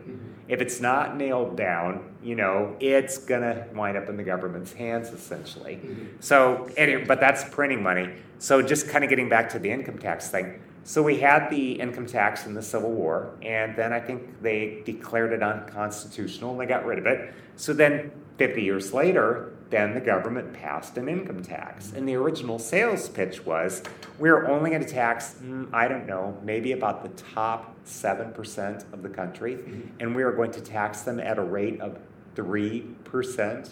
And so the rest of the population is not going to have to pay any income tax. So 93+% of the population will not be subjected to this. We're only going to hit the rich people, just the Rockefellers and the Carnegies and those guys. We're not going to hit the other 99% or just however many, 93+%. And plus the rich guys are only going to have to pay well under 10%. That's how it was sold to people. Nowadays, of course, if you live in, I don't know, New York or California, you're probably paying over 50% of your income in taxes. By the time you add up federal, state, city, everything else, you're probably paying well over half of your income in taxes. So I remember getting my first paycheck I worked at GNC when I was a freshman in college. Because I played basketball all my high school years. I wasn't able to have a job. And I remember I got a check and I was supposed to get like $800 because it was all money from like stuff you sold. It ended up being like $300 or something. I was so pissed. I was like, what is this? And my mom's like, yeah, welcome to the real world, buddy. It's taxation. I'm like, oh my God. I tell my little sister all the time, I'm like, taxation is theft. And she goes, I know. Like, I've heard it before. I'm like, I saw a video of some 16-year-old kid who got a job, and he was like all happy, and everyone was congratulating him. And so then anyway, he opens up his first check, and he bursts into tears, and his family's trying to comfort him, They start laughing, but like, it's okay, buddy. So I know that just like income tax, I know Social Security taxes were also supposed to be like temporary, I think. Okay. I don't know about temporary. I think that one was supposed to be permanent because that one comes along 20 years after the income tax. So, I mean, at that point, people are kind of used to getting taxed and such. So, I mean, the government starts to get really clever about this stuff because then I think in World War II, which is, 30 years after it gets instituted, then they introduce withholding. Because the original idea is hey, you'll just pay your taxes once a year. So you'll get 100% of your check. Make sure you save some up for taxes so that you can send it in. Well, people weren't doing that. People were spending the whole check because, hey, what if the kids have to eat? What if we're not making very much money in the first place? Or what if we just don't budget very well? Mm-hmm. Or what if we felt like going out, so we went out? By the way, government, we don't have any money. So then the government's like, give us your money. And they're like, yeah, we don't have any money.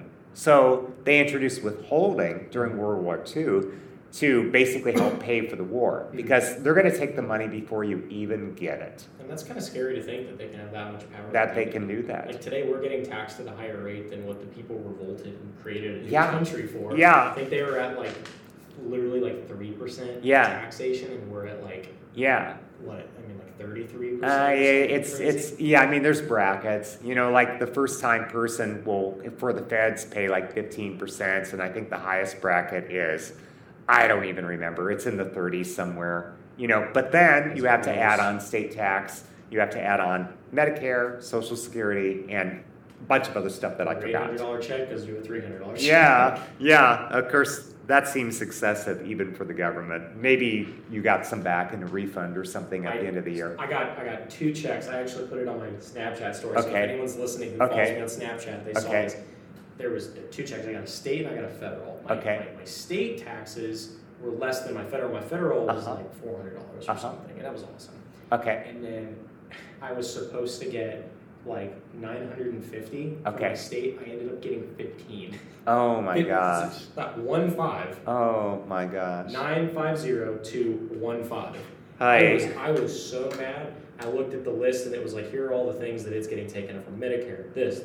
Right. This. There's a long list. My taxes got taxed. Right. And I'm like, how is that even possible? And I'm like, okay, whatever. Well, now people might say, hey, listen, this sounds great. Nobody wants to pay any taxes. These 2 guys want to get rid of taxes. So how are we supposed to pay for all the stuff that government is doing? I don't know. I don't know how we're supposed to pay for it all. I will say in the 19th century, they had tariffs. Mm-hmm. So they would tax foreigners versus Americans. And that sounds pretty good to me because, hey, we're Americans. Then the other thing is government was a lot smaller. That also sounds pretty good to me, personally. So I don't know. I don't know how we're supposed to pay for all this stuff. Maybe we shouldn't. I mean, we're also running up a, $30 trillion national debt? Something like that. So it seems like no matter how much they tax us, they still want to borrow more, to spend even more on top of it. So it seems to me like maybe there's a spending problem. It seems like they belong in an Alcoholics Anonymous program for spending or something. So, it's like that book you were talking about. Which book? The Alcoholics Anonymous book? Yeah, the AA book. The AA book, just give it to them. Maybe just take out the word alcohol and put in debt instead. DA. There actually is a Debtors Anonymous. That's for individuals. Oh, for people whose spending is out of control. Well, it's based on the same 12 steps. Yeah. So in theory it works. Okay, so we don't like the income tax. I guess we established that. Number 17 was the direct election of senators. Some people feel like, hey, that's a great idea. Other people to this day feel like, hey, that was a bad idea. It used to be done through your state legislature. You would vote for your legislature. They would select the senator. They sent them off to Washington. That got changed roughly in the 1910s. Mm-hmm. What are your thoughts on the 17th Amendment? Well, I think that at first it was, having non-direct election of senators was a great idea because there were, you had people you were elected to the House of Representatives, and in theory they would, act in the best interest of their constituents. Yeah. But then there started to be a recurring pattern of people not electing who people wanted, and so you'd have, Guy A. And he would get elected as a House of Representatives for the 3rd District of Kansas. And he would speak with his constituents and get popular opinion that he wanted person C to be the senator for Kansas. That part. Yeah. And he would pick person B instead because he just liked him better. And so it's like I was saying earlier, you have all these EPA, FBI, you're not electing these people to office, and Right. so they're not able to represent your best interests. Okay. And so I think that I love the 17th Amendment. I'm Okay. a big advocate for that. Okay. Because I can have, one, a bigger voice in my government. Okay. And two, I can know if, whoever I'm voting for, I know what the person is all about when I vote for them. It's kind of Okay. like voting for president. It's Yeah. like you know what you're all about. You know what you're buying into. Yeah. At least you should know. Exactly. Yeah. And that's, I think more people need to be informed on that first. Yeah. About what they're voting for. And so I think that it's like I said, I don't think government was ever supposed to be this big. I think Okay. it was meant to be smaller than this, and I'm a big advocate for smaller government. I think that with the direct election of senators, that furthers that idea, where it's like, not only does it get more people involved, but it gets more people looking into politics and Yes. going like, oh, well, this person is part of the Republican Party, but he is super anti blah, blah, blah. Or this person is in the Democrat Party, I'm a Democrat, but he is so for blah, blah, blah, and I don't agree with that. Yeah. It really gets your thinking, and it really, Okay. I think it gets you more involved in your government, Okay. and it allows you to vote with a better conscience. Okay. Okay. Yeah. That's, I think, a very good explanation of why the 17th Amendment should stay. So, and I have not read into that one very deeply, so I'm just going to move on to the 18th, which is Prohibition.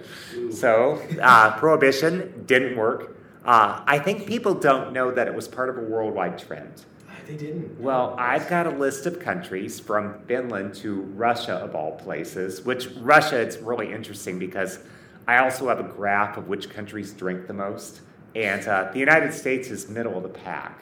People may not, I know every time I say that to somebody in the United States, but I've seen multiple graphs where you can just look it up on a search engine, like which countries drink the most, and then look for a map of the world.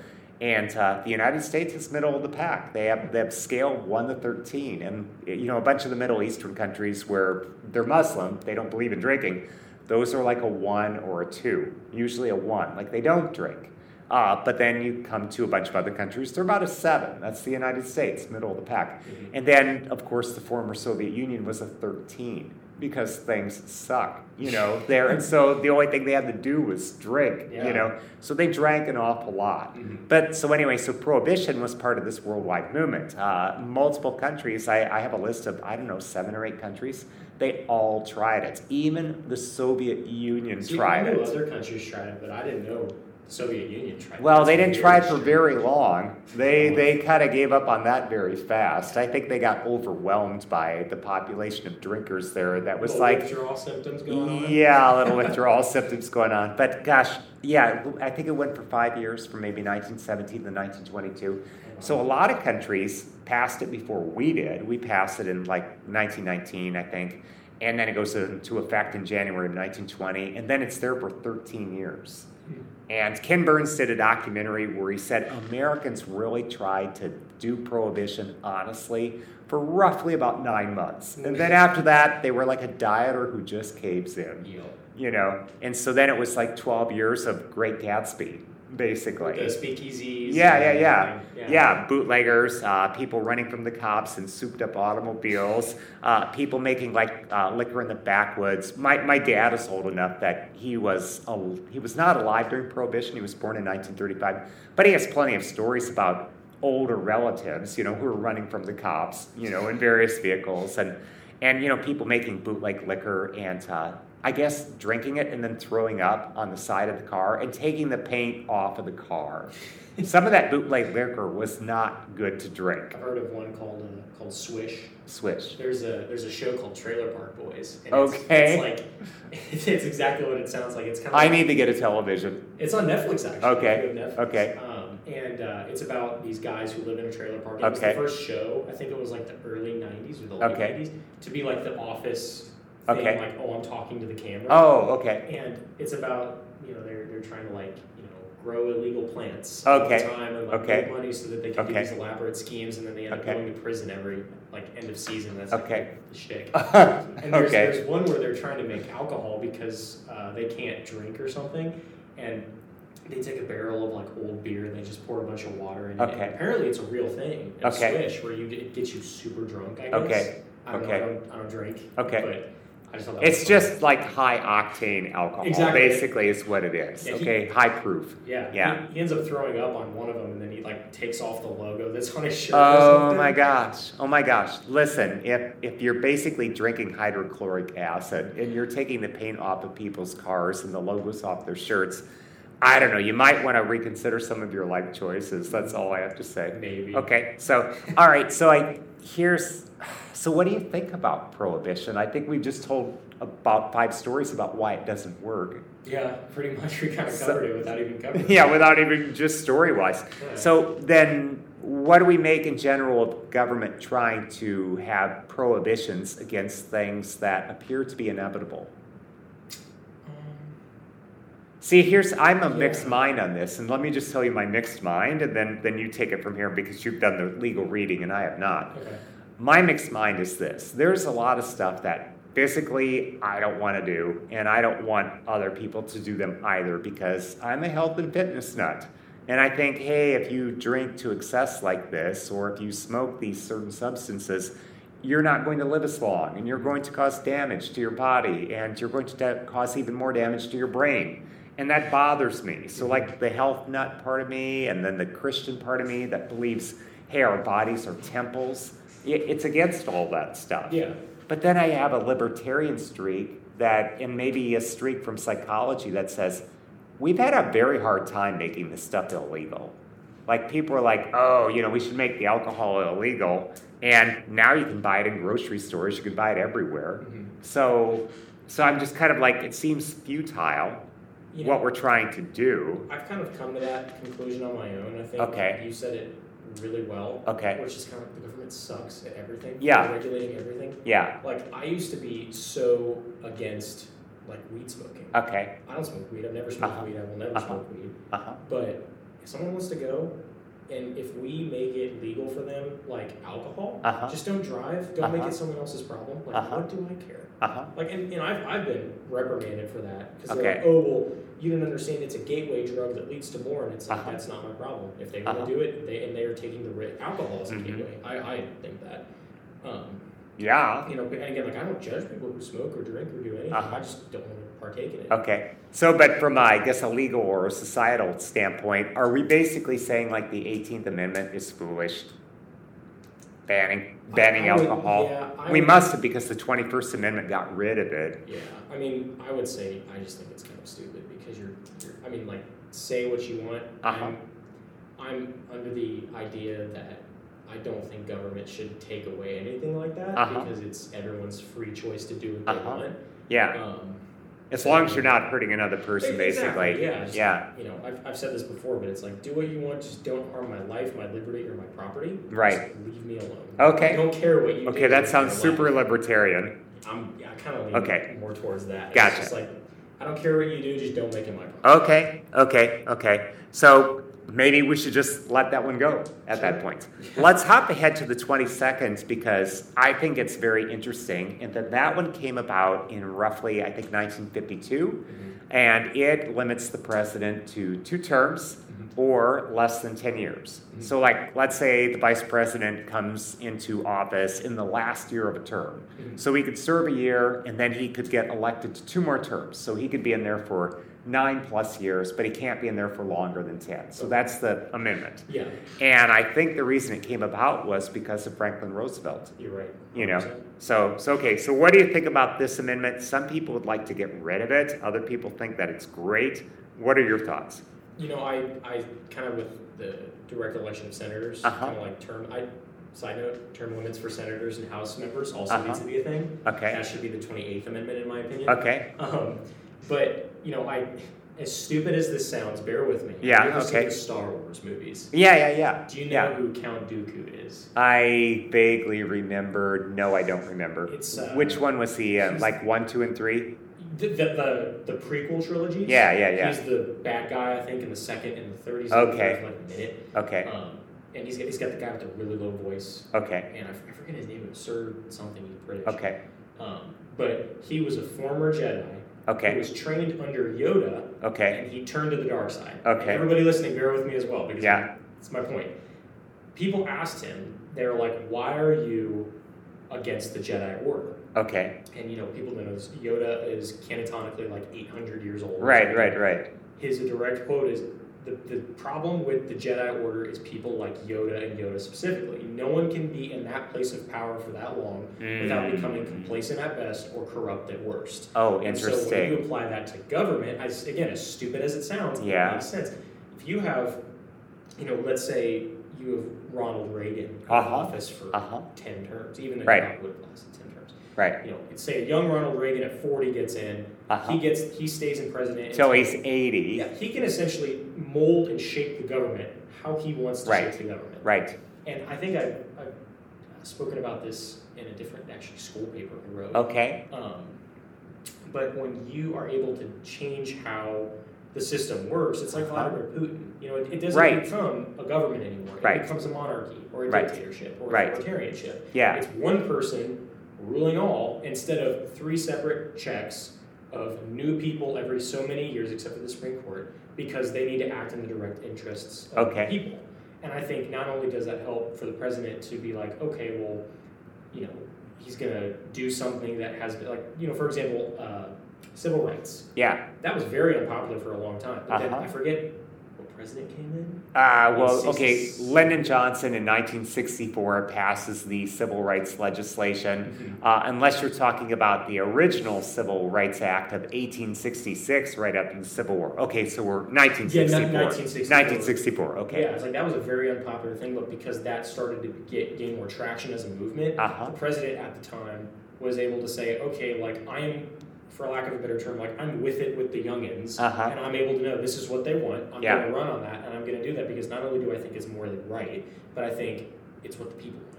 Yeah. And that's what the president is, isn't he? Just acting in the best interests of the people. Okay, but if he's in there forever, then he can ignore the people. He can say, screw you guys, like I don't want, this law about guns. Like, I'm going to ban all guns. He'll do what he feels like doing. Exactly. If they're in there for 40 years. Exactly. And maybe they're impossible to get out. Maybe they game the system in their favor, and so then they wind up like Putin. That's what.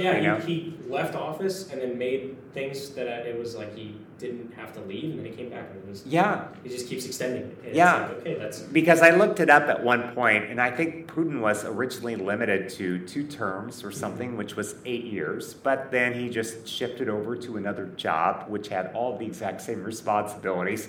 He changed his job title, and so, I think he was supposed to be done in 2007, and he's still there, so, plus I think he was kind of running the show when Yeltsin was in charge, starting way back in 92. So, Putin's basically owned that country since 1992. That's kind of scary. So that's like the fall of the Soviet Union. Yeah. 92. 91 Christmas. So basically 92. So then Putin, Yeltsin is running the show, except Yeltsin is, I don't know, he's kind of a drunk. That's another story. If you look up pictures with a search engine, just type in Yeltsin drunk, there's plenty of pictures where he's kind of blitzed. So, but he did some very good things for that country originally. In 1991, he stood against the tanks that were out in the streets and promoted freedom.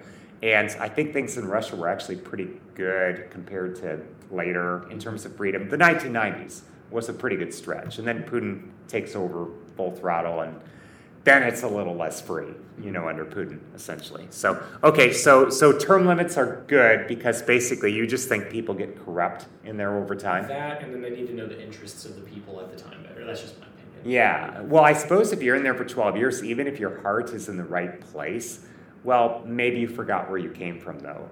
That could be the problem, even if your heart is still in the right place. I think so. Okay, that's fair. Let's hop ahead to the 26th Amendment, and that was the one that gave 18-year-olds the right to vote. Mm-hmm. And I believe that came about in the mid-'60s, because before you had to be 21 years old. Mm-hmm. So, I guess if we were having this conversation in 1945, 18-year-olds would not have the right to vote. 19, 20 would not have the right to vote. 21. So what do you think? Do you think that that's good? That now 18-year-olds can have the right to vote?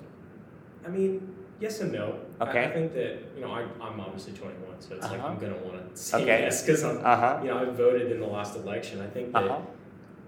I voted the first chance I could. Yeah, me too. I thought it was I was like, this is so great. I'm determining the fate of the West.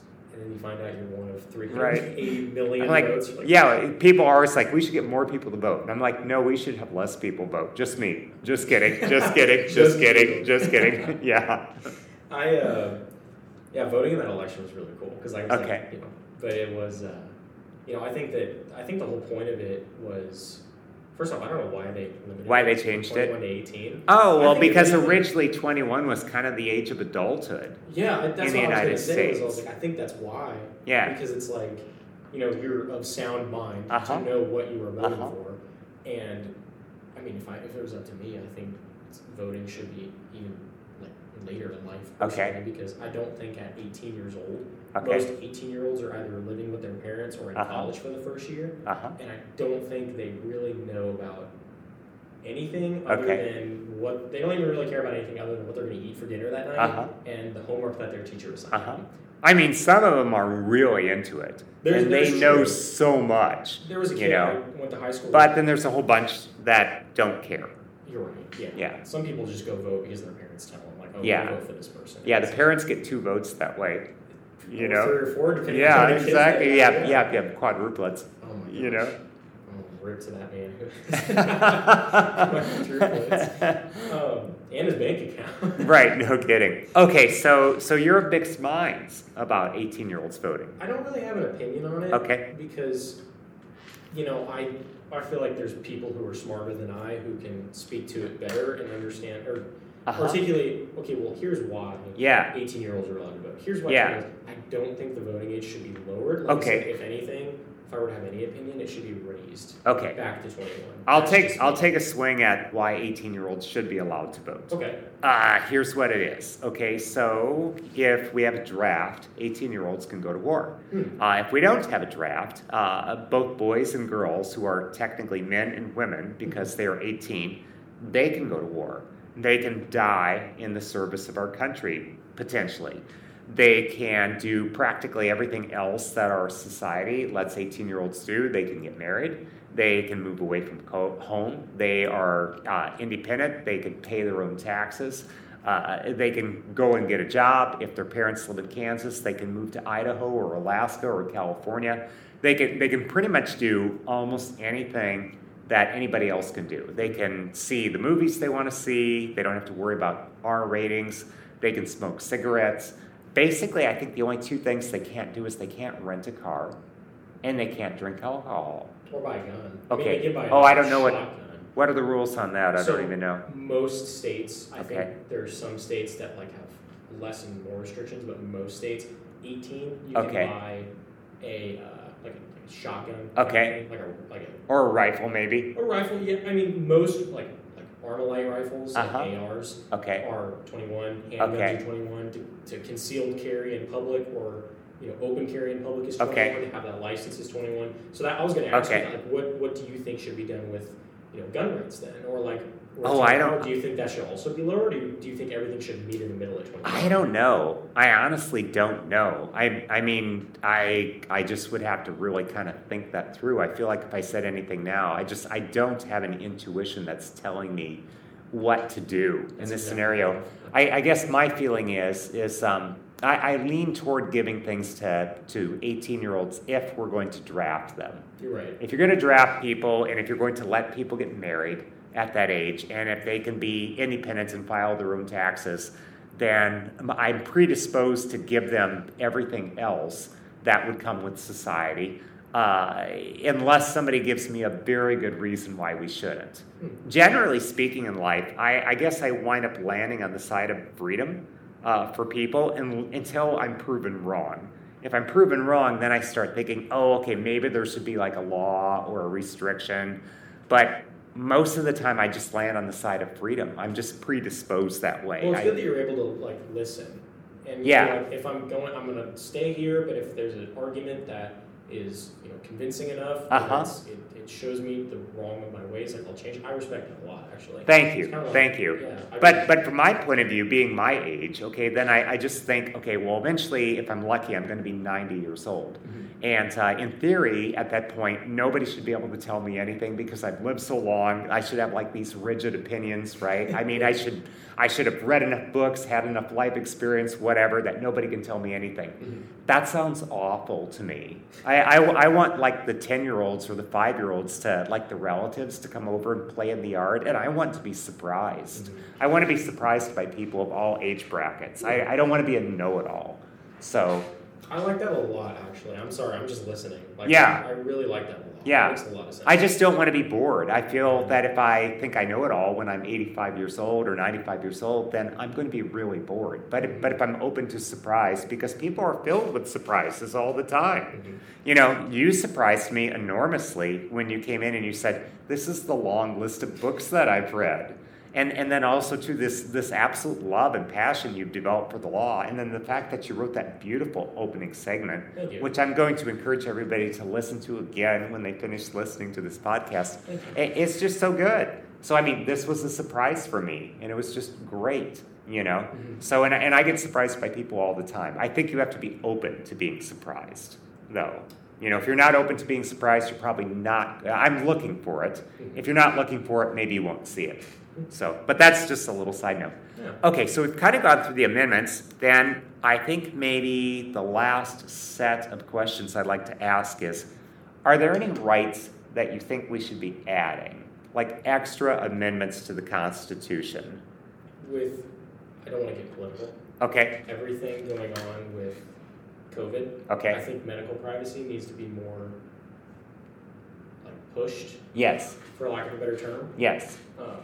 I agree. Yeah, I'm not against the vaccine. Like I actively encourage people. I have not gotten the vaccine. I'm planning on getting it. I'm just getting my ducks in order before I do so. I'm not going to hate people who get it. I'm not going to hate people who don't get it. We're at the point now where it's like if you don't want to get it, like and you get sick from COVID, that's on you. Like you chose not to get it. Like if I get sick from COVID because I haven't gotten it, that's on me. It's not on anybody else. It's like, oh, they can't blame so-and-so for infecting me because I didn't, prepare myself properly.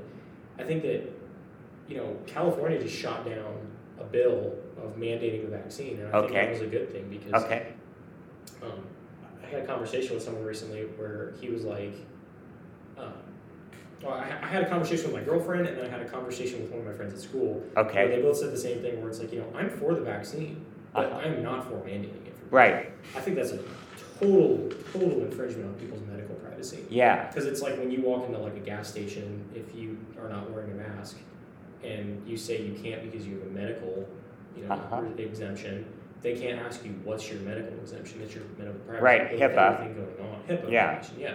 Yeah. With everything going on, it's kind of becoming normalized to talk about your privacy or talk about something that should be private. Yeah, because it's medical, so it should be private. Okay. I don't want people knowing my family's or my girlfriend's or my medical stuff. Information. Yeah, that's our information. That's a personal thing. And like I said, I'm not going to hate people who have differing opinions from me. I actively encourage people to talk to me, and I actively try to talk to people. And I think that with that, and then with other issues of, we touched upon it a little bit, but like private property, like people kind of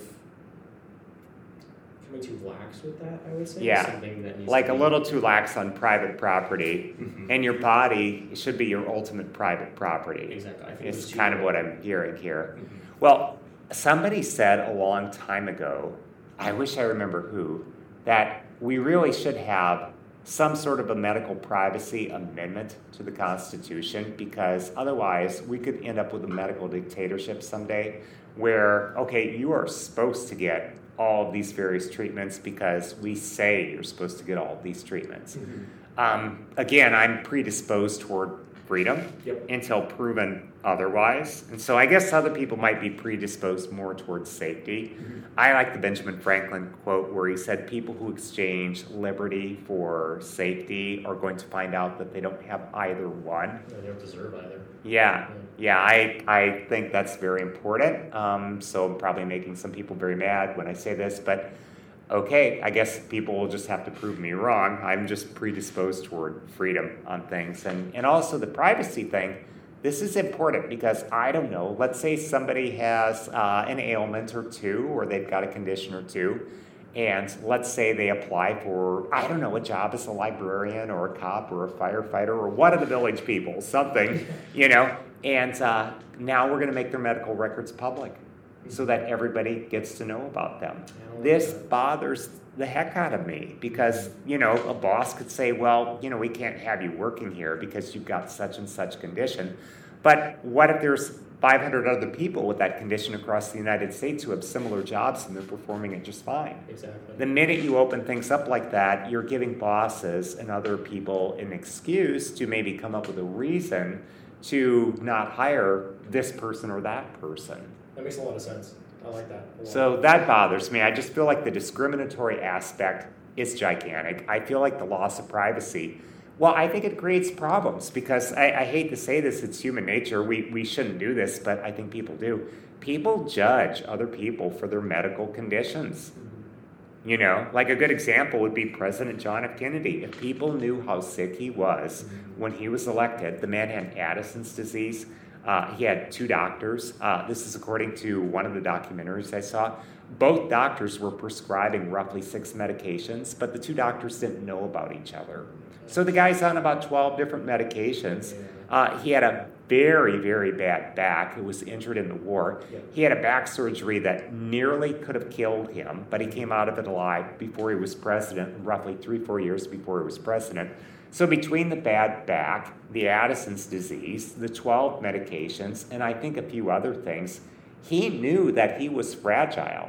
In fact, he had told people he never thought he was going to live to be 50. He was elected when he was 43. So, this is part of the explanation why he lived so fast with so many different things in life, because he maybe didn't think that he was going to be around. So now I think in the case of the president, it is helpful if we know the president's health, because that's different, because that's a big public job. And I think we need to know somebody in a position like that's health. So I guess I'm making a contradiction, in my opinion, in this. I don't think the right to medical privacy should be like 100%. Yeah, I think but I think for the average Joe, and the average Susan, I think it's none of our business. Well, you can pick up on things too. Like when people are talking and they obviously, like you talk to an old man who has Alzheimer's, you can tell he has Alzheimer's. He's telling you he's 1,000 years old. Yeah. He met Jesus yesterday. Yeah. It's like, I'm not making... And we're like, you're not a day over 900. Yeah. There you go. Yeah. I'm not trying to make light of anyone with Alzheimer's. I'm just, a little hyperbole on my end. But, you can tell. Yeah. You don't have to go in deep, but you can be like, I don't think he's in the greatest state of mind. He's been coughing up blood. He's been doing these things. Like, I don't need to know specifics, but I know something's not right. That's right. And, that's where I think that comes in. And I think that, again, like I said, just, I don't want people to know what goes on in my life. Like, I have medical conditions. I have things. I know that people I know, and I love, have medical things and medical things that I've promised them I will not tell another soul, because that's their business, and they felt confident enough to tell me, and it's not my business to tell people, and it's not their business to tell people my medical conditions. It's personal. And I'm very open about the medical conditions I have. Like, I have anxiety, and that's okay. I take medication for it, and I'm not embarrassed by that. But at first, I didn't want anybody to know, because it's embarrassing when you... Well, I feel like anytime a person gets sick, anytime I've been sick, you sort of want to get a grip on what your own situation is before you broadcast it to Western civilization. Yeah. Or as the kids in the 90s say, before you put it on blast, and just blast it all out there among everybody, Yeah. So I miss the old slang. Me too. So, okay. So, any other amendments or anything like that we should add? That we talked about medical. Should there be anything done? I don't know, with the currency or just anything else. Anything else that comes to mind? Not really. Okay. Honestly. Yeah. Okay. All right. My last question, I guess my catch-all question is there anything we should have discussed that we did not, or do you have any books or resources that you would recommend for others? I just finished reading Crime and Punishment by Fyodor Dostoevsky. I love that book. Amazing book. It's like, I guess it's considered the first mystery novel, Mystery, crime sci-fi. thriller. Yeah. Yeah. And it was really good, amazing book. It was like 500 pages, but I got through it in like 2 weeks because It's so good. I couldn't put it down. It's so good. I read that when I was 20, so that was a long time ago. I've always wanted to reread that book. It's always amazing. I said this to my brother. To me that rivals my other favorite fiction book, which is the Monte Cristo book. Oh yeah. That rivals that to me just because it's so well written. And there's parts in the book where I'm like, why is he talking about this? Like, this has no thing to do with the murder or anything. And then it's like, oh my God, like 10 chapters later, part 6, it all comes into play. It all comes into play with Raskolnikov and how he tells Sonia that he did the murder. And it's just like amazing how Dostoevsky ties it all together. And I'm starting Notes from the Underground. Okay. So I'm really excited. You also let me know how that is. I read Karamazov, the last one that he wrote, but I didn't read Notes from the Underground. I also read The Gambler. I've never read The Gambler, but I've heard it's really good. Okay, here's just I'm going to describe plots here just for people because these books are so good. Crime and Punishment is about a poor law student named Raskolnikov who is thinking, if I just had some money, I could go back to law school and then I could do good work for society. And hey, there's this old lady down the street and she's a cruel, heartless person and she's wealthy and she uses her money to hurt people. She doesn't do a good thing for anybody. So, if I just went over to her house and killed her with an axe, I could steal her money and then I could go back to law school and I could do some good for the world. And he also is kind of being influenced by these ideas of atheism that are out there in the culture. So he thinks, well, yeah, I'm doing a good thing. So if I could just get rid of, old-fashioned morality, I could go out there and I could do a good thing. All I have to do is kill this horrible old woman who doesn't deserve to live. And, if I really believe in what I'm saying, my hand will not shake. Of course, when he gets into the situation, his hand is shaking all over the place. And I don't want to say too much more, but things go horribly, horribly wrong. It's amazing because I forgot what I was going to say, but it was he just goes. That's what I was going to say. You don't get this with a lot of characters, but with Raskolnikov, you really see his inner dialogue. Yes. And it's kind of hard to read when you first read it because he's like, what is this? Oh my gosh, what about this? What about this? What about this? And you're like, what is going on? But then as the book progresses, you're like, okay, I kind of get where he's coming from. Yes. You can kind of like make it out in your mind where he's like looking this way when he says this word or he's thinking this when he says this phrase. It becomes clear. It becomes clear. And it takes some getting used to for anyone who can read it. Yeah. But it definitely is just, it's crazy because like, when he finally... I don't want spoiler. Yeah, no spoilers. No spoilers. Okay. Yeah.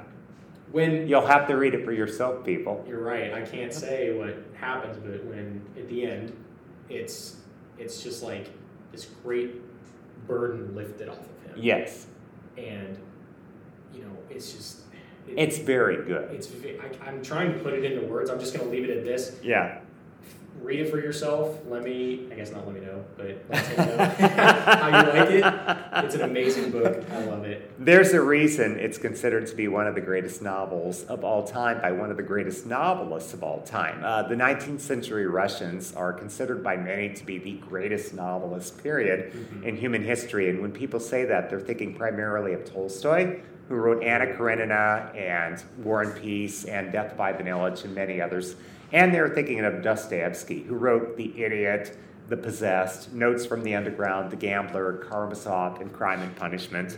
And Dostoevsky is considered, actually so is Tolstoy, a master of human psychology. You will recognize these characters. With Tolstoy, they're kind of like ordinary people, but you will recognize them. And with Dostoevsky, it's always somebody who's an extremist of some kind. Like they're either political or religious extremists, or they're psychos. They're way out there on the fringe. But chances are you've met somebody like that. I read an article recently, like right before I started Crime and Punishment, where it was like, when you're reading this book, try to put yourself in Raskolnikov's position. Yes. And I also did that with Ordinary Men. Like I still in the class. I think it's healthy to be like, okay, what would I do in this situation? That's right. Same with Crime and Punishment. I'm like, last night when I finished the book, when he was telling Sonia what had happened, I was like, I stopped for a second. I'm not kidding when I say this. My heart was beating super fast. Oh, wow. Because he was about to tell her. Uh-huh. And I was like, oh my God, why am I so nervous right now? This is so cool. That's how I know it was like probably my new favorite book. Yeah. I've never had that reaction with Yeah. another book Of just actively having getting anxious. heart palpitations from a Yes. book. Wow. That's really good. Well, I think that's the perfect note to end things on. And Reed, this has just been absolutely fantastic as ever. And I hope we will do another podcast again soon. For sure. Okay. Thank you, Reed.